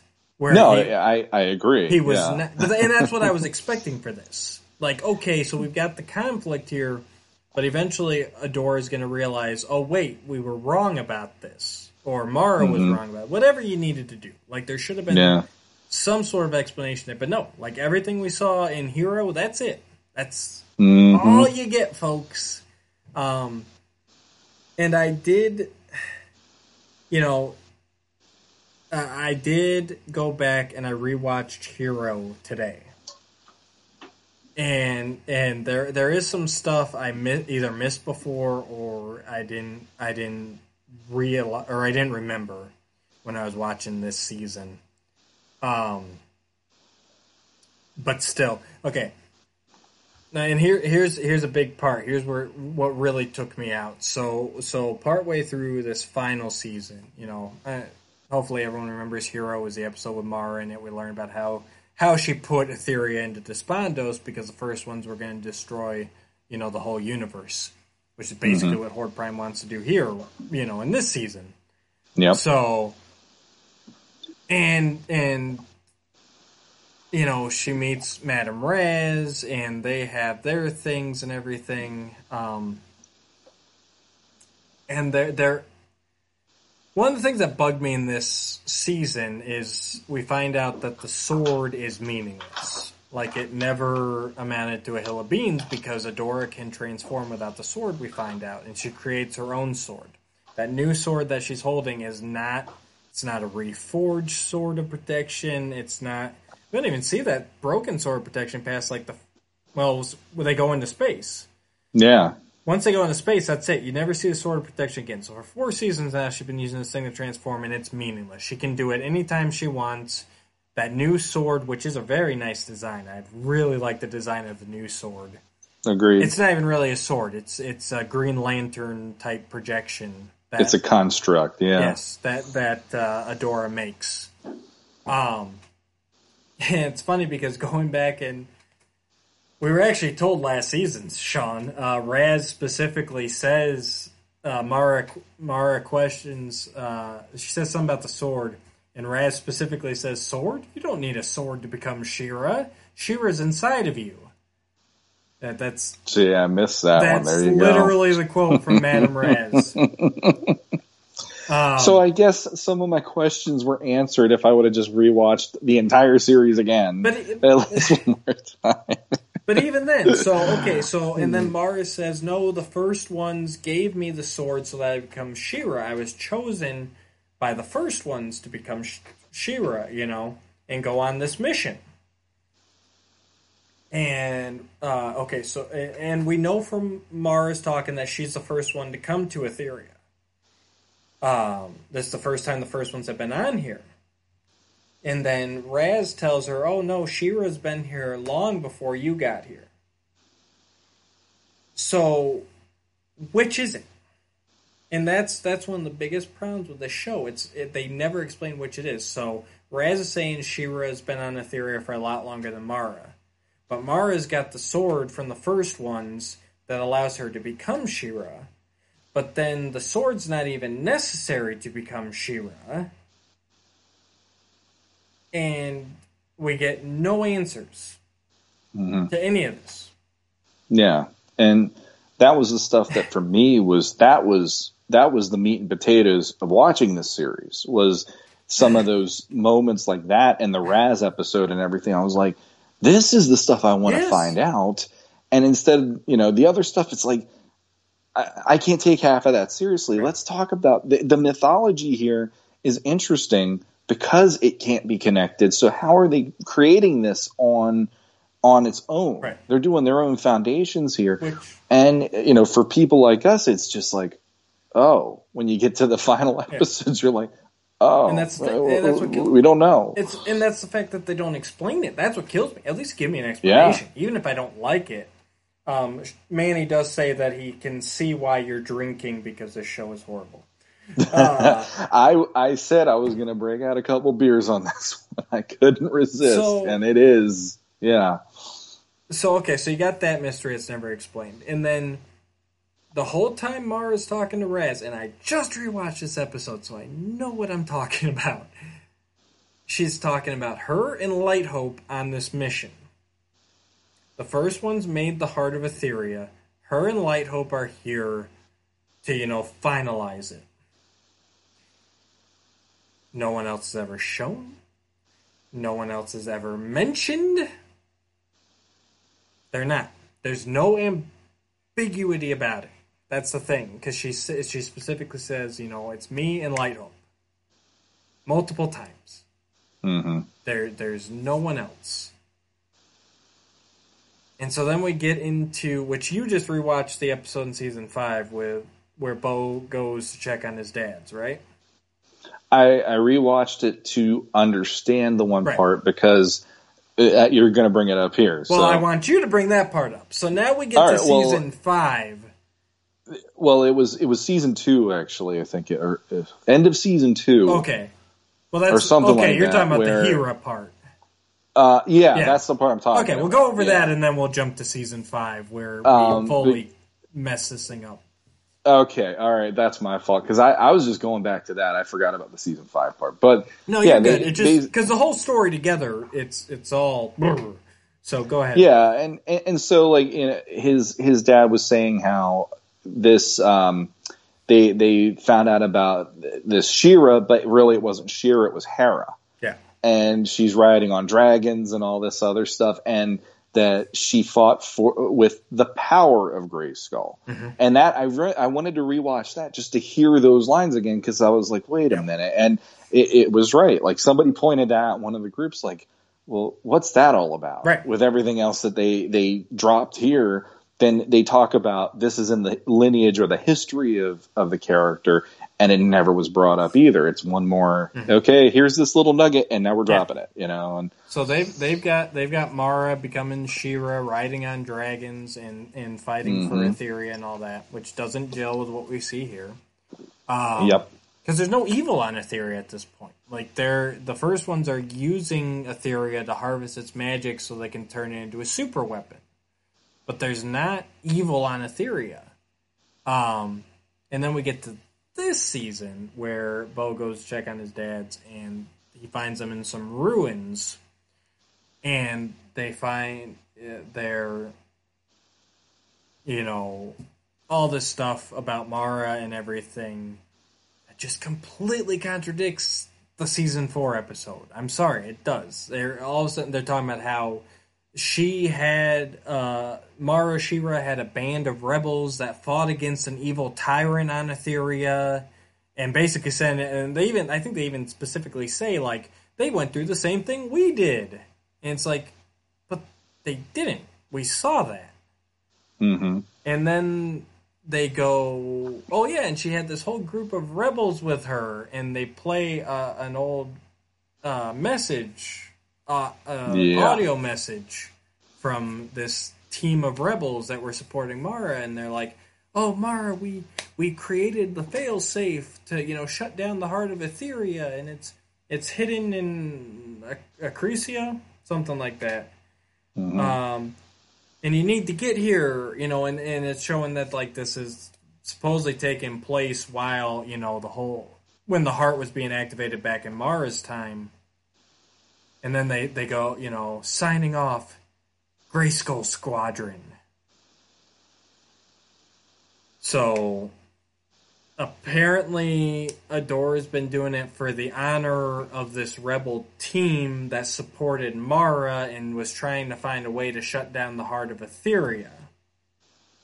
Is what basically we're led to believe at this point. Yeah. But the first ones gave Mara the sword, and Mara said, for the honor of Grayskull, to transform. Yep. So Mara was doing it for the honor of her own team? And, yep. And here again, no other team is mentioned last season. And then here, oh yeah, they were working on this failsafe the whole time. Whereas Mara even says, I watched this episode today, Mara even says, I didn't find out until it was too late what the heart's really for. Yeah, I remember that, yeah. Because she comes to Raz's doorstep and she's already got, they get all the symbols on them when the heart's being activated, the She-Ra does. Yep. And so it's already being activated. She got the symbols on here and she's saying, I just found out. And we're led to believe, when it turns out to be in Mysticor, over in Mysticor, her team's like, huh? What? It's what? Okay, hang on. All right, we got a failsafe. Come on by. Like, no, it doesn't. The timeline doesn't work. It doesn't fit with what you just did a season ago. Unless, Sean, can you make that fit? No. And that's like basically like as much as I'd like to be creative with that, I can't. And you know, that was a huge part of why for me, like everybody who's saying this is a masterpiece, this is that, I just keep on going like I don't see it like you do, and I have way too many questions of things that either were let go, dropped, hinted at, and then never gone back to.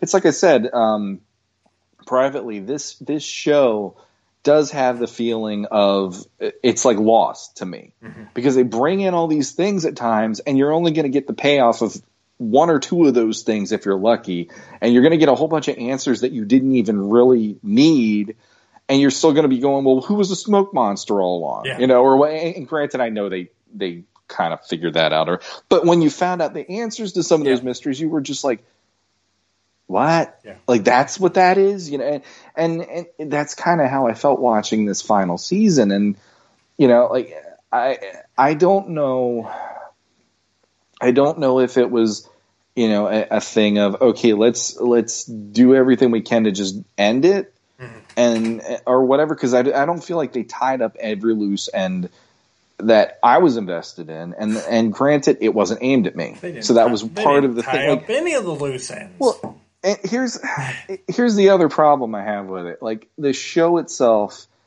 it's aimed at like the rating is 7. Yeah. All right. Okay. With everything that happens on that show, how is a 7-year-old keeping track? My daughter was invested in when all those ships were at the end of season 4, and when I started explaining to her, because I found on wherever it was, there was an interview or something where they started talking about, here's what Horde Prime is for this show. And Horde Prime is this thousands of years old conqueror and tyrant and this stuff. So I explained that to her. I explained to her the idea of like the Horde itself and how many ships that means come into Etheria. That alone was enough for her to break into it in dinner, like the one night with my wife, who my wife is just like, this is you and your dad's thing. I'm not even getting my foot in this.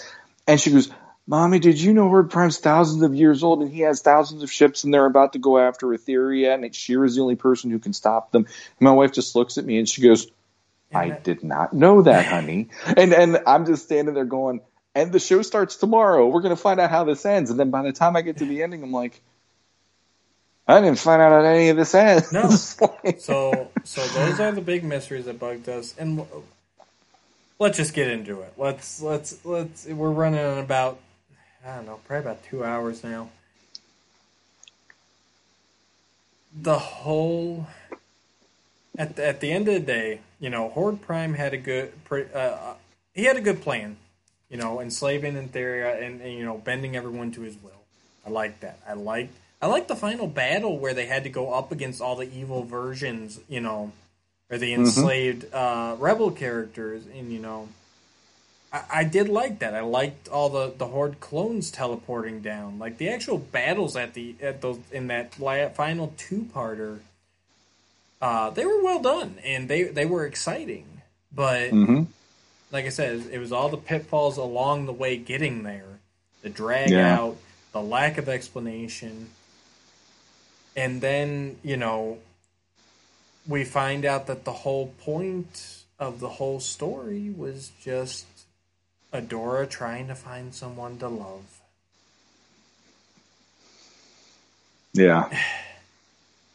And you know, and this is what Sean was alluding to earlier when he was talking about, you know.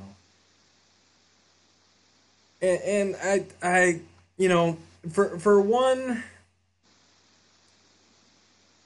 you know, I didn't like what they did to Seahawk in this series. I thought he was a very strong Filmation character, and he was a great love interest for Adora. So, of course, there's always going to be a part of me that's beholding to the past. And that's, you know, hate me for it if you want, but that's, you know, there are certain tenets that I feel reboots need to follow, you know, and for, you know, you got to keep the characters true to themselves. And for me, He-Man, Adam has his Teela, his sorceress, his man-at-arms. She-Ra should have her Seahawk, her bow, her Glimmer, her Madame Raz, her cowl, and so right off the bat, they eliminated half those characters really, or completely changed them. But basically, the end of this season, the wrap up is all about falling in love. It's about Adora and Catra professing their love for each other. It's about Glimmer and Bow professing their love for each other. Seahawk and Mermista professing their love for each other. Hordak and Entrapta professing their love for each other. That's what it all boils down to.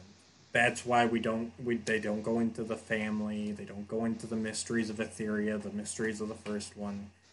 All we're focused on at the end here is these relationships, these couples. And that's what Sean was alluding to earlier when he said, yeah, it's like they just took, shipping's a big thing right now. It has been for a while. I mean, Supernatural, that was on for 20 years, and they've been shipping that thing the whole way through. For at least 10 to 15 years, that's been a thing. And that's fine. Here we are. That's fine. The fans, they can have it, I just don't think in a show aimed for kids that this is the place to go this in depth, and it still doesn't feel earned. Like there's no, especially the Bow and Glimmer one. Honestly, that was the biggest one where I'm going dude, there's nothing has happened up to this point to make you feel that they have any more feelings for each other besides friendship, And then all of a sudden they're professing their love for each other as, Horde Prime is invading. It felt forced. It all did. Catra's, like I said, Adora's redemption arc was cut short way back in season 1. Catra's redemption arc is because she told Adora that she loves her. And so now everyone's just okay, cool. She's awesome. She's a good guy.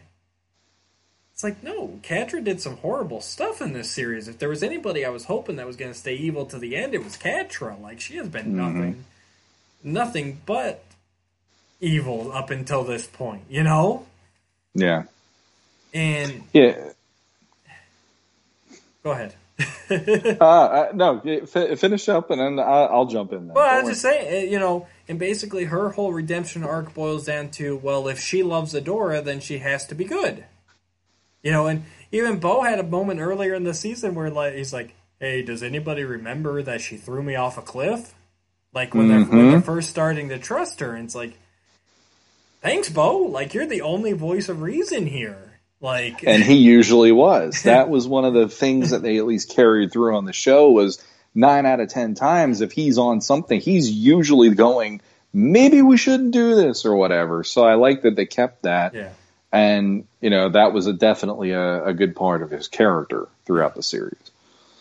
But yeah, agreed. He's don't we remember? This is somebody that we maybe don't want on our side right now. Basically... All right, so that whole this is a little bit of a sticky mess to get into in some ways, and you and I we've already had our off camera stuff about how do we tread into this without doing something crazy here. Yes, and I guess I should have prefaced it with that. If you love this ending, and this is where you wanted it to end this whole time, I'm happy for you. Honestly, I really am. I'm glad that you got what you needed out of this. But it's not where I needed it to go, and it didn't feel like where the show was necessarily going up to this point. And I agree for that reason, because it never felt like it felt always like Adora was happy to be with her friends. Mm-hmm. And every time she and Catra had any kind of moment, especially when She-Ra came out of the portal, that Catra actually was trying to use, and she had that look. Mm-hmm. That was the moment where I'm they're done. Right. That bridge has burned. We're done. And she's choosing her friends, and she's moving on. And that moment just sealed the deal for me. And then all of a sudden we're taking that moment and throwing that out the window as well. Yeah. And now here we are at the end with, okay. And there's nothing wrong with having the actual, the point or the lesson being love wins in some ways to me. Like I'm not against that idea, because in this day and age with all the craziness that's happening and all the humanity that's now becoming toxic through how many different reasons, there is an actually good message of that to convey to children, especially if they get to see the news and see like this is the craziness that us adults are screwing up in this world. You might have a chance. And that was another thing about the show, not the tangent, but just here's these kids that are doing all this and the adults are not even doing a whole hell of a lot. And that's another thing that drove me nuts about the show. But it's like the love wins thing is not something I want to fight. That's never going to be something I'm going to call BS on. But it's, I think what? I was going to say, it's got to be earned. Well, it's got to be earned, but also to me, there is. I felt like there was something that was really nagging at me about that choice of an ending, and a lot of it comes from the simple fact Adora is trying to do right by everything, and she has her friends, and the friends are supportive, and they might have their moments where they're fighting, but at the end of the day, they're supporting each other and they're supporting their cause. And here she is with Catra, who is doing everything in her power to be as evil and be one of the most evil people on the entire show as possible. So I feel like there's an element of that's teaching the wrong lesson for the fact that here's somebody who is a toxic, messed up individual who really needs help in a different way than just saying, I love you and kissing her at the end. I felt like that is something that if that was me and I had an ex or I had somebody in my life, granted, I wouldn't be married. I'd have to have somebody else in this situation.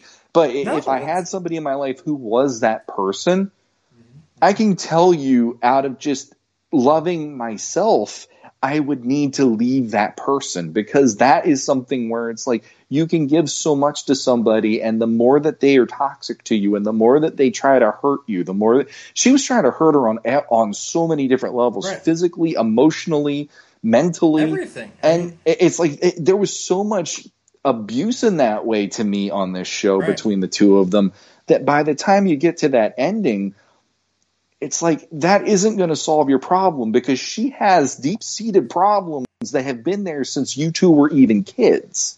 They've shown in the flashbacks. Here's these moments where she's beating up the other horde recruits and the cadets because she's jealous, because Adora is spending time with them. They did it on this season, the whole, well, we can be friends together, and she doesn't want anything to do with it because she won't let Adora have anybody else in her life. So here we now have the best friend squad of 4 people. Who is Catra probably going to hate out of those people?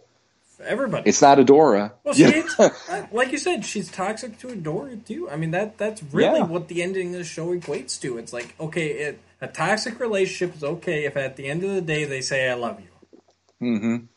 No. And then what? Like it's later that night, later that night, then when Adora shows up and she has a black eye or something, which it's a kid's show, they're not going to go there. But in my head, as an adult, I'm watching this, just kind of going, that's just not something that you necessarily want to show to a kid and just go, just that is enough to go, you're good and it's going to solve all your problems. That's not the answer all the time, and that really. It was not, like you said, it wasn't earned, but it was also just not handled in a way where I felt like it even respected the lead up to everything in that last season. No. Now, what I did I liked, honestly, going the other way, I really liked, and it's funny because I was talking to you when I was earlier in the season, and I mentioned that, we never got to focus on Netossa and Spinnerella this whole time. And actually, they got some hefty stuff this season, and that was some really good relationship stuff. Like that was, Netossa, Spinnerella gets chipped pretty early in the season, and Tassa's having to deal with, the love of my life is turned evil. I've got to fight her. We know each other so intimately. We know each other's weaknesses. Like there's some good stuff there. I was enjoying that. And that was one of those moments where, like, at the end when they're having their confrontation and she does the "I'm not giving up on you," it's like, that makes sense. But like, Adora ran away from Catra, and Adora's been away from her for all this, and then in that time, you get to see the amount that Catra will go to do all these horrible things and kick people out of her life left and right. So even if she gets Adora in the end, I don't think Adora and her are going to have all that amazing of a relationship. And I know there's probably people out there that are going to say to me, no relationship's perfect, but relationship's perfect. There is no relationship that's perfect, but you shouldn't start a relationship with somebody who is going to do half the crap that Catra did and figure saying "I love you" and kissing her is the only thing that's going to mend everything. Like I said, that moment of her coming through that portal and knowing what Catra was about to do and to like eliminate the reality or whatever, that was enough for me to just go like, She-Ra and Adora both have seen this is what this girl is willing to go to. She's done. Right. And it's like, well, where the heck did that come from then? And I'm sure I've read how many places, people were like, oh, we were seeing it from the beginning, or we were hoping from the beginning this would happen. And I'm just like, everything I saw about Catra just made me go, my God, if my kids were in a relationship like that, I'd be telling them constantly, get away. Right. Don't do this to yourself. Like, find somebody who's going to be supportive and who's not going to make you feel like garbage at the end of the day, And I will say, I do agree now that the show's over, looking back, I'm like, okay, yes, this is what they were all leading to, was the Adora and Catra romance. But that doesn't make it better. Like, it's actually a detriment to the earlier seasons now. I think, like you said, to go through all that stuff and just to know, like, they're just building so that they can get together at the end. And it's like, no, like I said, that kind of stuff belongs on a soap opera. Like, that's, and we keep getting told, this show's not for us. This show's not for us. It's for the kids. It's for the kids. Is it, though? Like, when your main storyline, looking back on it, is a toxic relationship where they end up together, and you felt it in the season. It's funny that Sean finished it. I'm sending him these messages like, hey, did you notice that, like, they're really playing up like the Adora and Catra thing this season? And I'm like, I'm like, they're not going to go. Like, I can't believe, like, they're going to, like, go there, and he's probably just sitting there laughing his butt off the whole time. Like, yeah, they're going there, buddy. I would like to at least say I tried my best not to let anything slip until you got to see. I know there were times where I alluded to elements that might be one way or the other, but by that point, I think you were like, I kind of know where this is going and stuff. But you were like, oh, I'm on the part one of this heart thing. I think I know where I think this is it, because there's no way they'd put another episode after a 2-parter. There you go. But yeah, it's just it's disappointing that you're, okay, you want to say that, the old school fans' opinions don't matter because this is a show for kids, and yet your big story arc for kids is a toxic relationship where they end up together. Like, that's not right to me. It should have been Adora's redemption, culminating in the battle with Hordak /Horde Prime, for the sake of the universe. Like, that, just make a good, compelling children's show. Like, that's all you needed. The other thing I was surprised about, one last thing here, Queen Angela, she really died, huh? Yeah, she really died. I really thought she was coming back by the end of this. I was actually happy that they stuck something, though. I was, because like her sacrifice in that one, I'll admit, like when she sacrificed herself, I actually did have a couple tears watching that part. 'Cause I'm like, as a parent, that rang really true to me watching that. The whole, she's trying to protect her child, and she was the only one that could do that. Fine, that was great.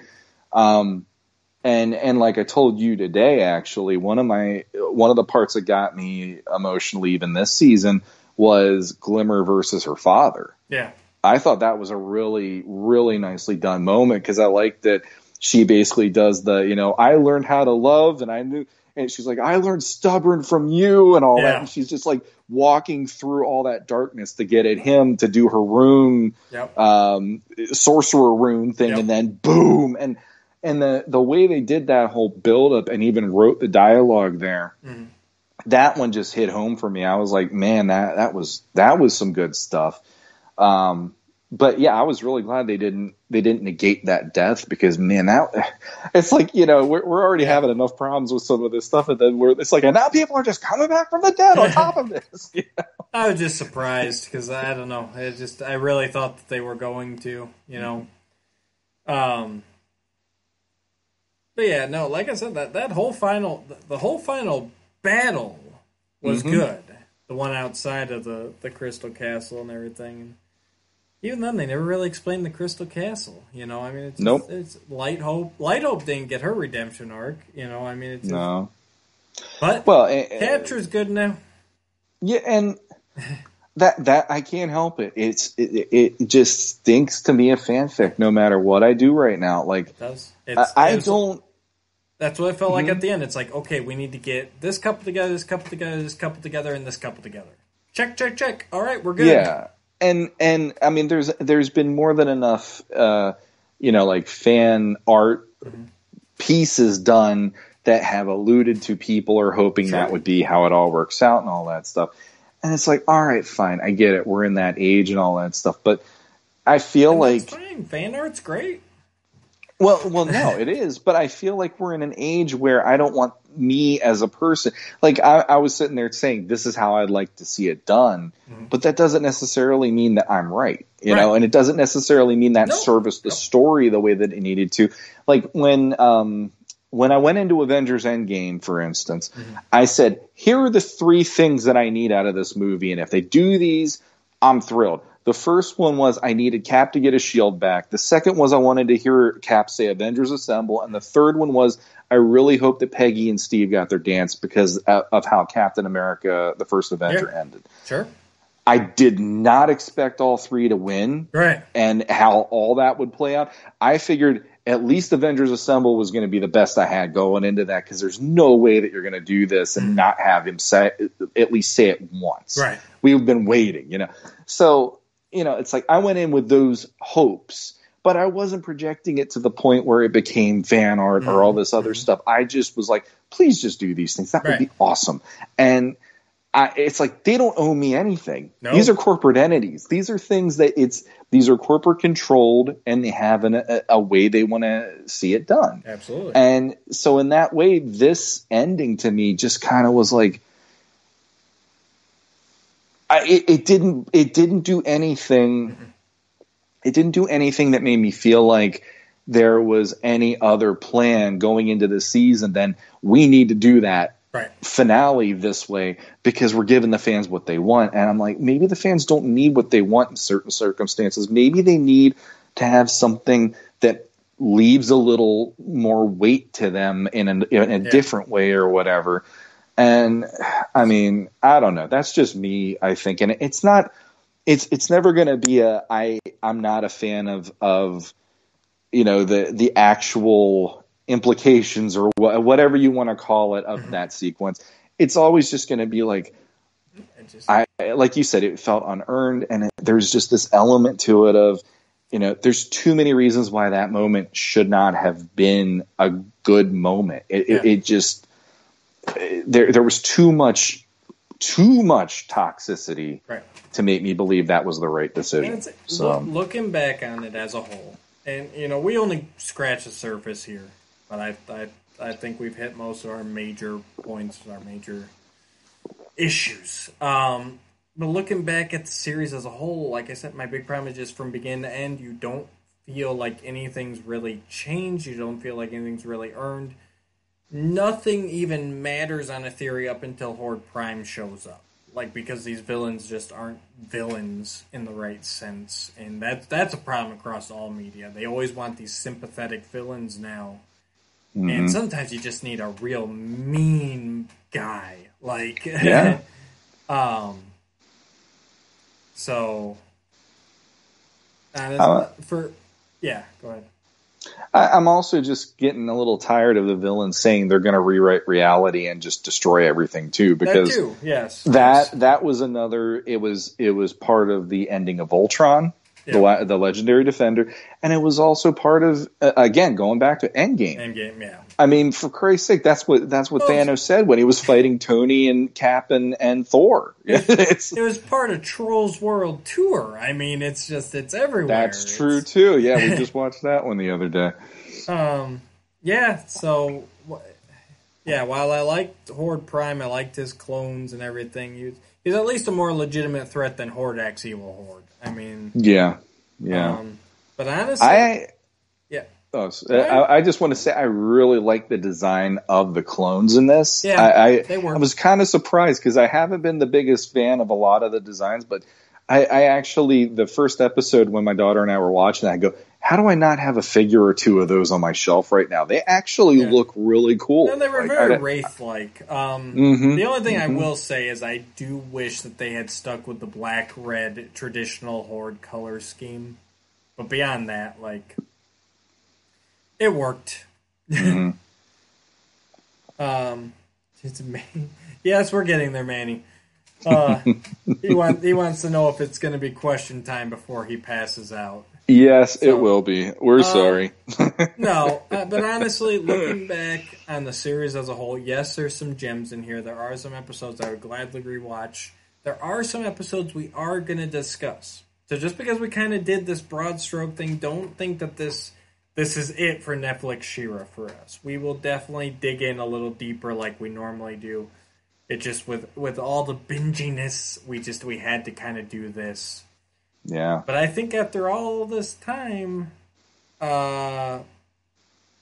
rating on the whole series as a whole, from beginning to end, what you think, Sean? I already thought of this one, and I think I'll have to give it a 7, honestly. Wow. And that's being a little liberal, but there's elements of it that still, to this day, I really want to go back and rewatch that I was impressed with, like the Hero episode, the Raz episode. They did some stuff where if it would have paid off, I really would have been like, wow, like, holy crap, I wouldn't have figured they could have pulled it off without the He-Man connection. Yeah. And they would have had their own take on it. And there was still some good stuff here and there, but yeah, I can't go as low as 6 because they did do some things in the final season, like the new design of She-Ra and the sword design I really thought was cool, and the Horde Prime stuff. I actually was impressed, but series as a whole, from beginning to end, I gotta go with 3. No, yeah, it's just wow.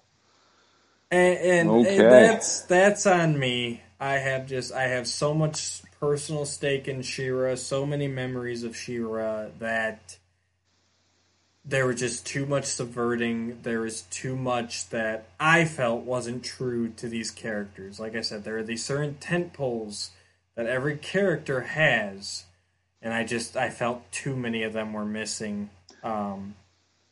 Yeah, like I said, there are some good episodes in there that I would definitely rank up, 8s, maybe even 9s. But as a whole, from beginning to end, just the unnecessary changes, the snubbing the nose at the vintage fans, it takes it down for me. Well, here's the other thing. Like, I think an asterisk could be put on my 7 for the simple fact. No, I'm not trying to change it based on what you just said. But the one thing I said to you today when we were talking is something that I have to actually use as a disclaimer here in my score, and it's just the simple fact that this to me will always be an Elseworlds tale. It will never be legit. Like I don't think that the word reboot is the best way to describe what this show is. I think it is a sidestep. And that's kind of why the 7 to me still works in that way, because if this was legit, okay, this is going to be a reboot of Filmation, and from the ground up, this is the She-Ra now. In the way that they said that technically, but I feel like the connection being severed does not equate to this being a full-blown, this is She-Ra, and this is encompassing part of the Masters and the Princesses of Power universes in that way. So it will always be like an Elseworlds tale of, now we get to see what it's like to have a new version of it. Right. But it to me was never a reboot, the way a reboot is done nowadays. No. Reboots should not be done like this again. Yeah. Well, we'll just leave it at that. So, question time, Manny. I can't believe you hung in on this one, to be honest with you, because I know how you feel about this show. So, but thank you. We're hoping to get more of Manny. this. So, and Manny did say at one point there, I missed it, but he did say that he'd like to see more live shows, which that's the idea. We, like I said, this one we didn't publicize too much because it was a test run. We wanted to make sure everything was good. We got next week is going to be Multiverse number 6. We're going to do that one live. You can join us. And, a lot of endings. Huh? A lot of endings. A lot of endings we did in the last 2 weeks. We did a beginning, a new beginning. We did. And now here we are at the end of She-Ra. Next week's the end of Multiverse. It's like, we're just cleaning house here, people. Absolutely. This is crazy. But yeah, so yes, we do hope to make this a regular thing. So hopefully, and all you audio listeners, one of these nights, if you're free when we're going on, come on over to YouTube, join us live. We will start publicizing this from here on because everything looked good tonight. I mean, everything on my end looks awesome. So, this one. So we got a couple questions tonight from Manny. Again, guys, if you have any questions, shoot us a private message. We'll throw a thread up usually a couple days before we record, or join us live in the chat room. Mm-hmm. So his first one is, in the 2000X series, what did you like about Snake Men, if anything? I liked many eps, but I wasn't a fan of the snakes. Sean, how do you feel about the snakes? I was one of those people where about halfway through season 2, I'm like, oh God, ditch this stuff. I was just after Zodak threw King Hiss off of the parapet of Grayskull, that was enough for me to go, I'm good. Let's tackle something else now. And nobody knew we were going to have the end of the series coming up. Yeah. So that already, it's like that's a sore spot for me going into that series is, oh, great. So we had to focus on the Snake Men the whole time. We had a couple good. No. I know, but it's just, I really would have rather see the Horde show up or do some more like in-depth mythology episodes with that series. I still think that the King Hiss actual look is really cool on that show. I like that. I like the rat lore, and I thought Tongue Lasher looked really cool in that version. I know there's people that don't like those the amped up versions, but I loved the overall designs. Cool. I just felt the story just kind of wore itself out for me after a while. But I won't lie. He-Man got to fight a giant snake at the end of that thing, and that was actually a hell of a cool way for He-Man to have to end that storyline, because that's the kind of stuff I was telling using my toys as a kid. Right. Like, he was going up against these ridiculous things, and that's why he's the most powerful man in the universe. He's the only one that can do this, and so I appreciated that. No, I liked them overall. Yes, the season itself dragged a little bit in the middle there when you weren't sure what the Snake Men were doing. But I liked how King Hiss has a different tactic. He was very patient, very sneaky. He wasn't just a Skeletor clone, so that was nice. I liked how after their defeat at Grayskull there that they kind of regrouped and kind of literally went underground. Yeah. And, built up their power, and they accomplished their goals really before the heroes even knew what they were up to. Like, so that was nice. I love the Awaken the Serpent. That is a great episode. It just would have been nice, like you said, to be a little shorter, a little less laggy. The designs look great though, and I love the army of Snake Men, where it wasn't just the core characters, your generals. Yeah. I like that they had all those other guys too. So. And they changed Man at Arms, which I thought was he changed everybody using the Serpent's Ring. Tila and Mechaneck, yep. Yeah, and that was one of those moments that I really enjoyed because you didn't see a lot of that kind of stuff leading up to that point. I still think a big problem with that season it was only a half season, really. At that, it wasn't even a full season 2. We only got 13 episodes there. Yeah. So I think that's probably the biggest thing about it is that it feels so Snakeman because they had to condense everything to get it done. But yeah, I like them. I don't hate them as much as Sean does. They were for me when I was a kid. It always felt like they started the ideas were starting to come to an end because when you get to it, like here's an entire army. What are they? They're just snake people. Yeah.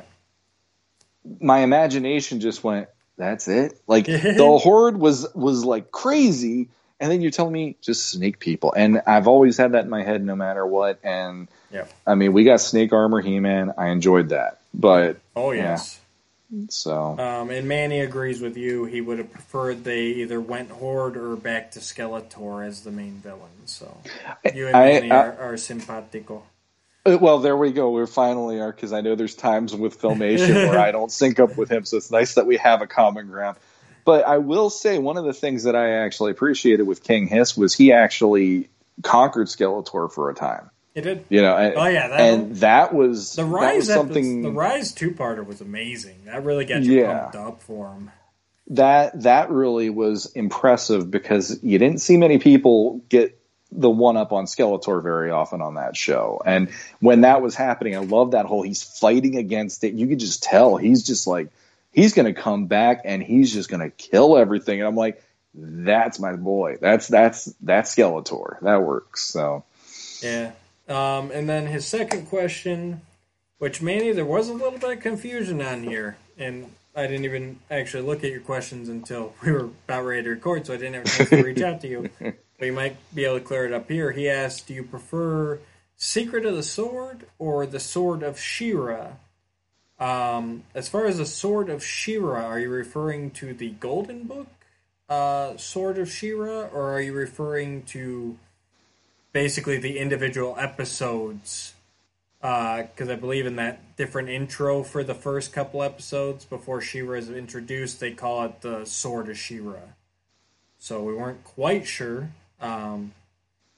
Sean did read the book, though. Well, Sean, what did you think of the book? Wow, we're waiting. Well, unfortunately I wasn't able to finish it, but I did get to the book, and I actually was really enjoying the Fred Carrillo artwork quite a lot. He's one of my favorites. So, oh yes, I love his take on Masters, and I actually like that it is a more condensed version of Secret of the Sword. I know there's plenty of people that love Secret of the Sword, but even as a kid in the movie theater, I remember there were moments where I was getting a little bored because there were definitely feeling. I knew later on it was set up to be the 30-minute episode or 20-minute episodes that would have been separated out to tell throughout the week and introduce people to She-Ra. I had no idea that that's how the movie was made, so that's why at times I was sitting there going, they're using the transformation sequence a ton in this movie, and I'm somebody that doesn't complain about that normally, but even as a kid, I'm like, boy, they're using this a lot, and so I'm one of those people where I've always felt, a more concise version of that. And if I remember right, Matt once said that Larry DiTillio had a different idea of how he would have written it if he knew that's how they were going to write it compared to the way it was written. So far, I do like the Sword of She-Ra. I will say that. And it also, it also has one. I agree with Matt. He said it earlier. It has one of the more iconic Earl Norem shots of She-Ra, and that the whole like the sorceress in the clouds, and it's like alluding to the Eternia aspect of her past and the Etheria version of herself now and all that. So it's definitely a gorgeous cover if that's what you meant. So yeah, it's not. Well, let's just cut out all that part of the show. We're done.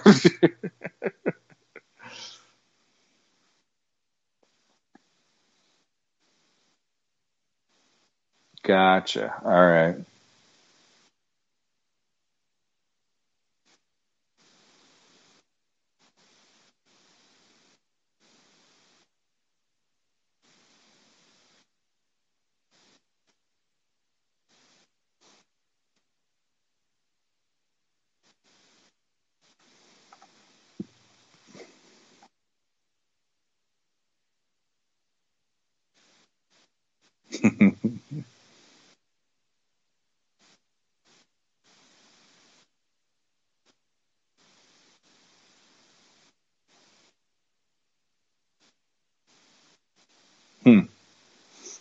Well, I guess then if we're going with it the other way around,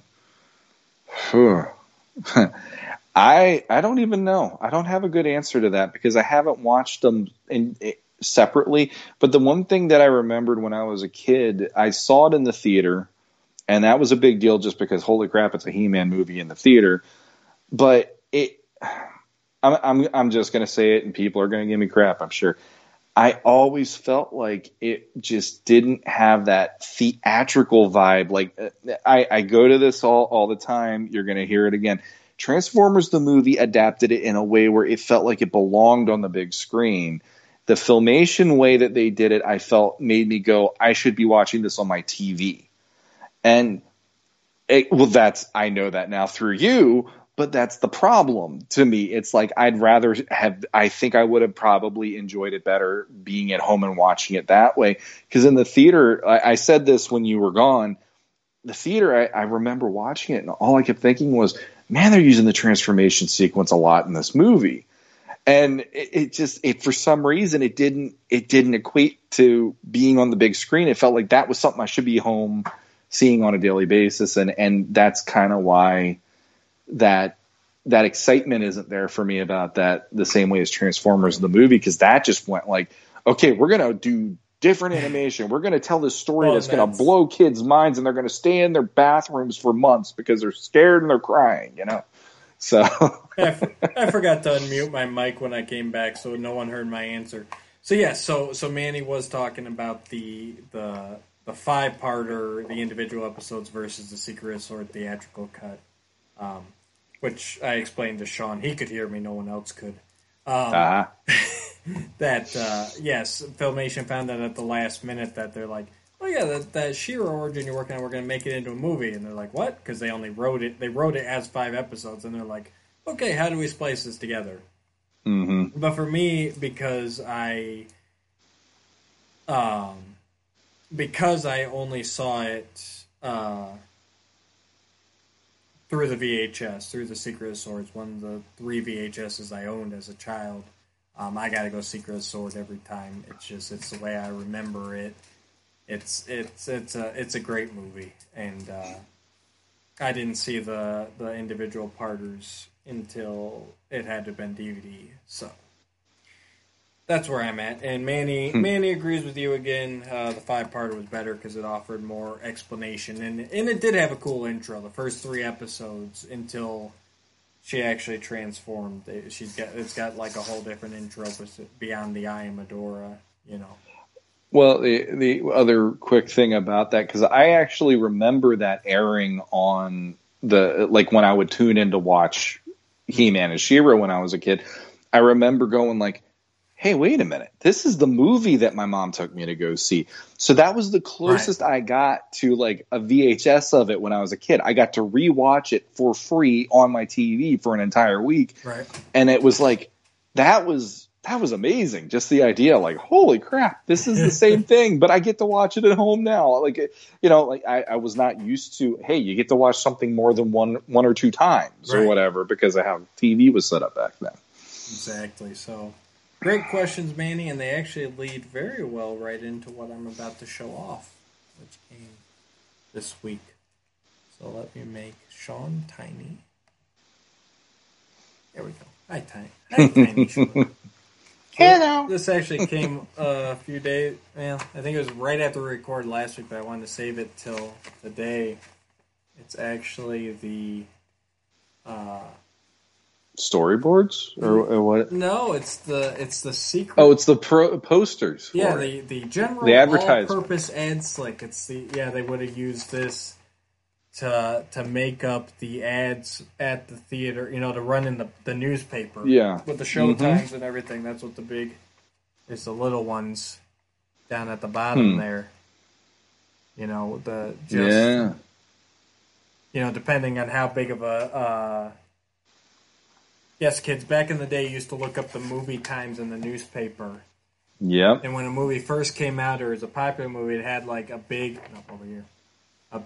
ad slick like that with big color and everything and all the show times. And then once it's been out for a little bit, it would go down to one of those smaller ones. So this is an unused ad slick.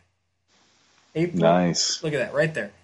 So this was April 30th, 1985.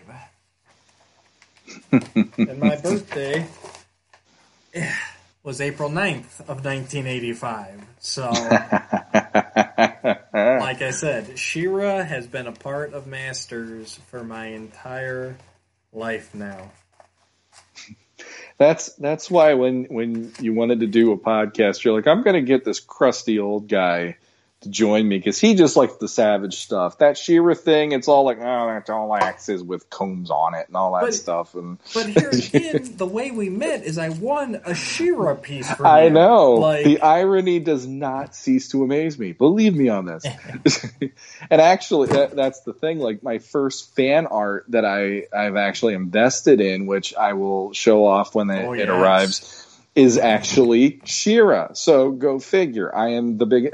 I anytime I deal with people, I will always say, "Hello, I'm the biggest hypocrite you'll ever meet." There you go. And I just, that's just me because I don't dislike She-Ra. I just feel like it could be done in a way where maybe I'm interested in it one of these days. But it like DC did it the closest so far with that Despera thing. So I got one more thing to show off here.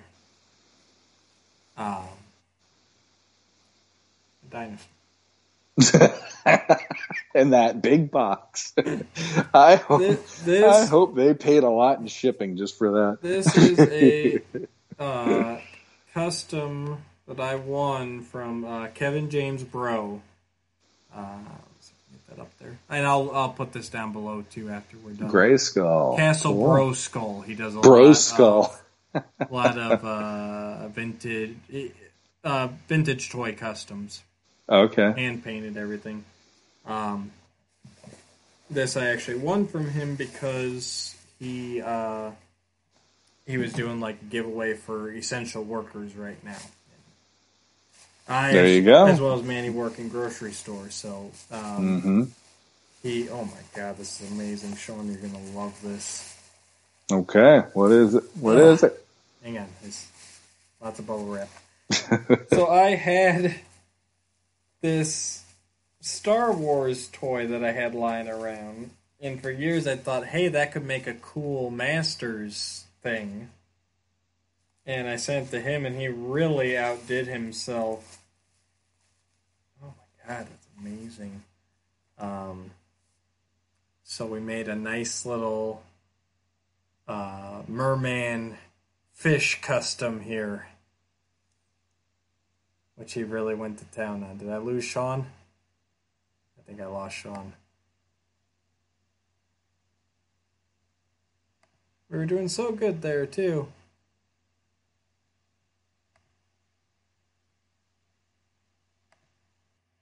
Let me see if I can get Sean back.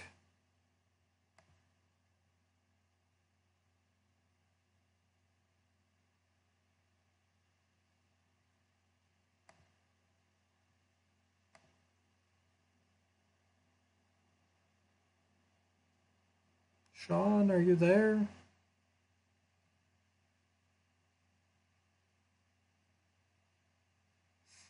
Yep, from Deep End. Yep, but he really went above and beyond. He did some cool moss down there and everything.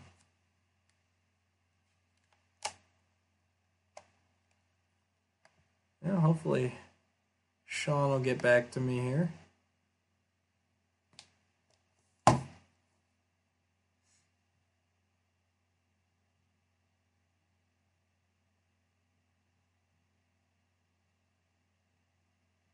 Ah, the dangers of going live.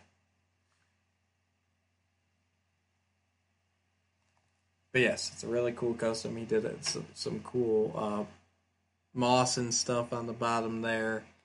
Some glitter. I think the camera's picking that up a little bit there. He really outdid himself. Nice bloody teeth.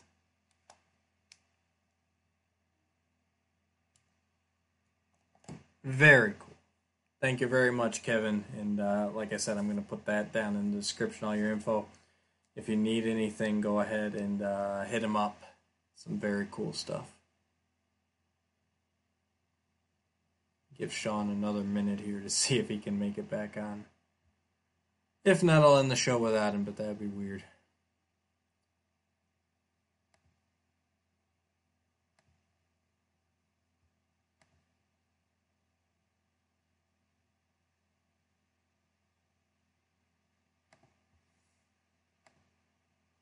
Thanks for hanging in with us, guys.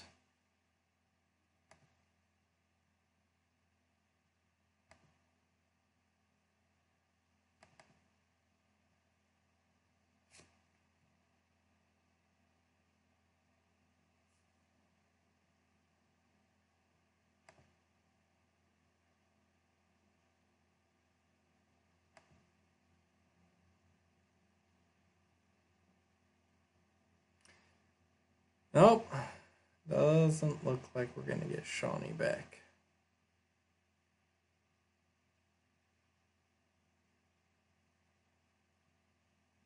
Skype doesn't like it when you go too long, apparently.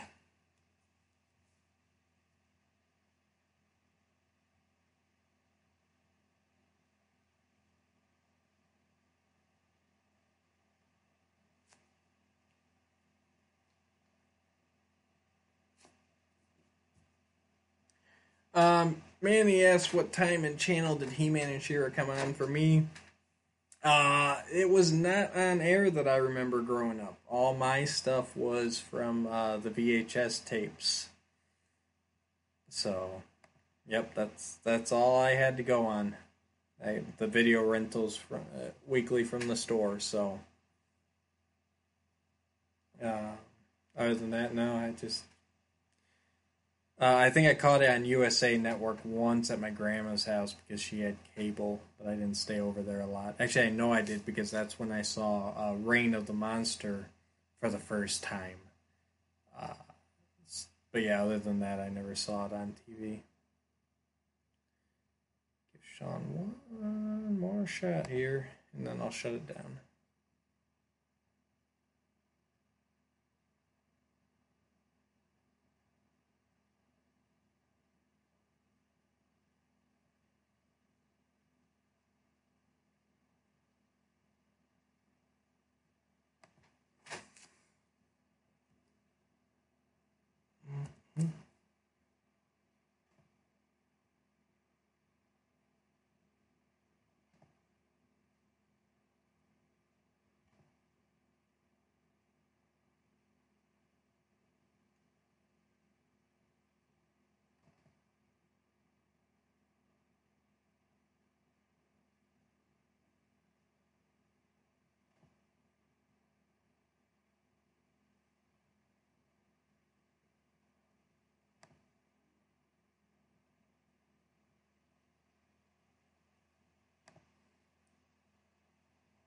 Alright, guys.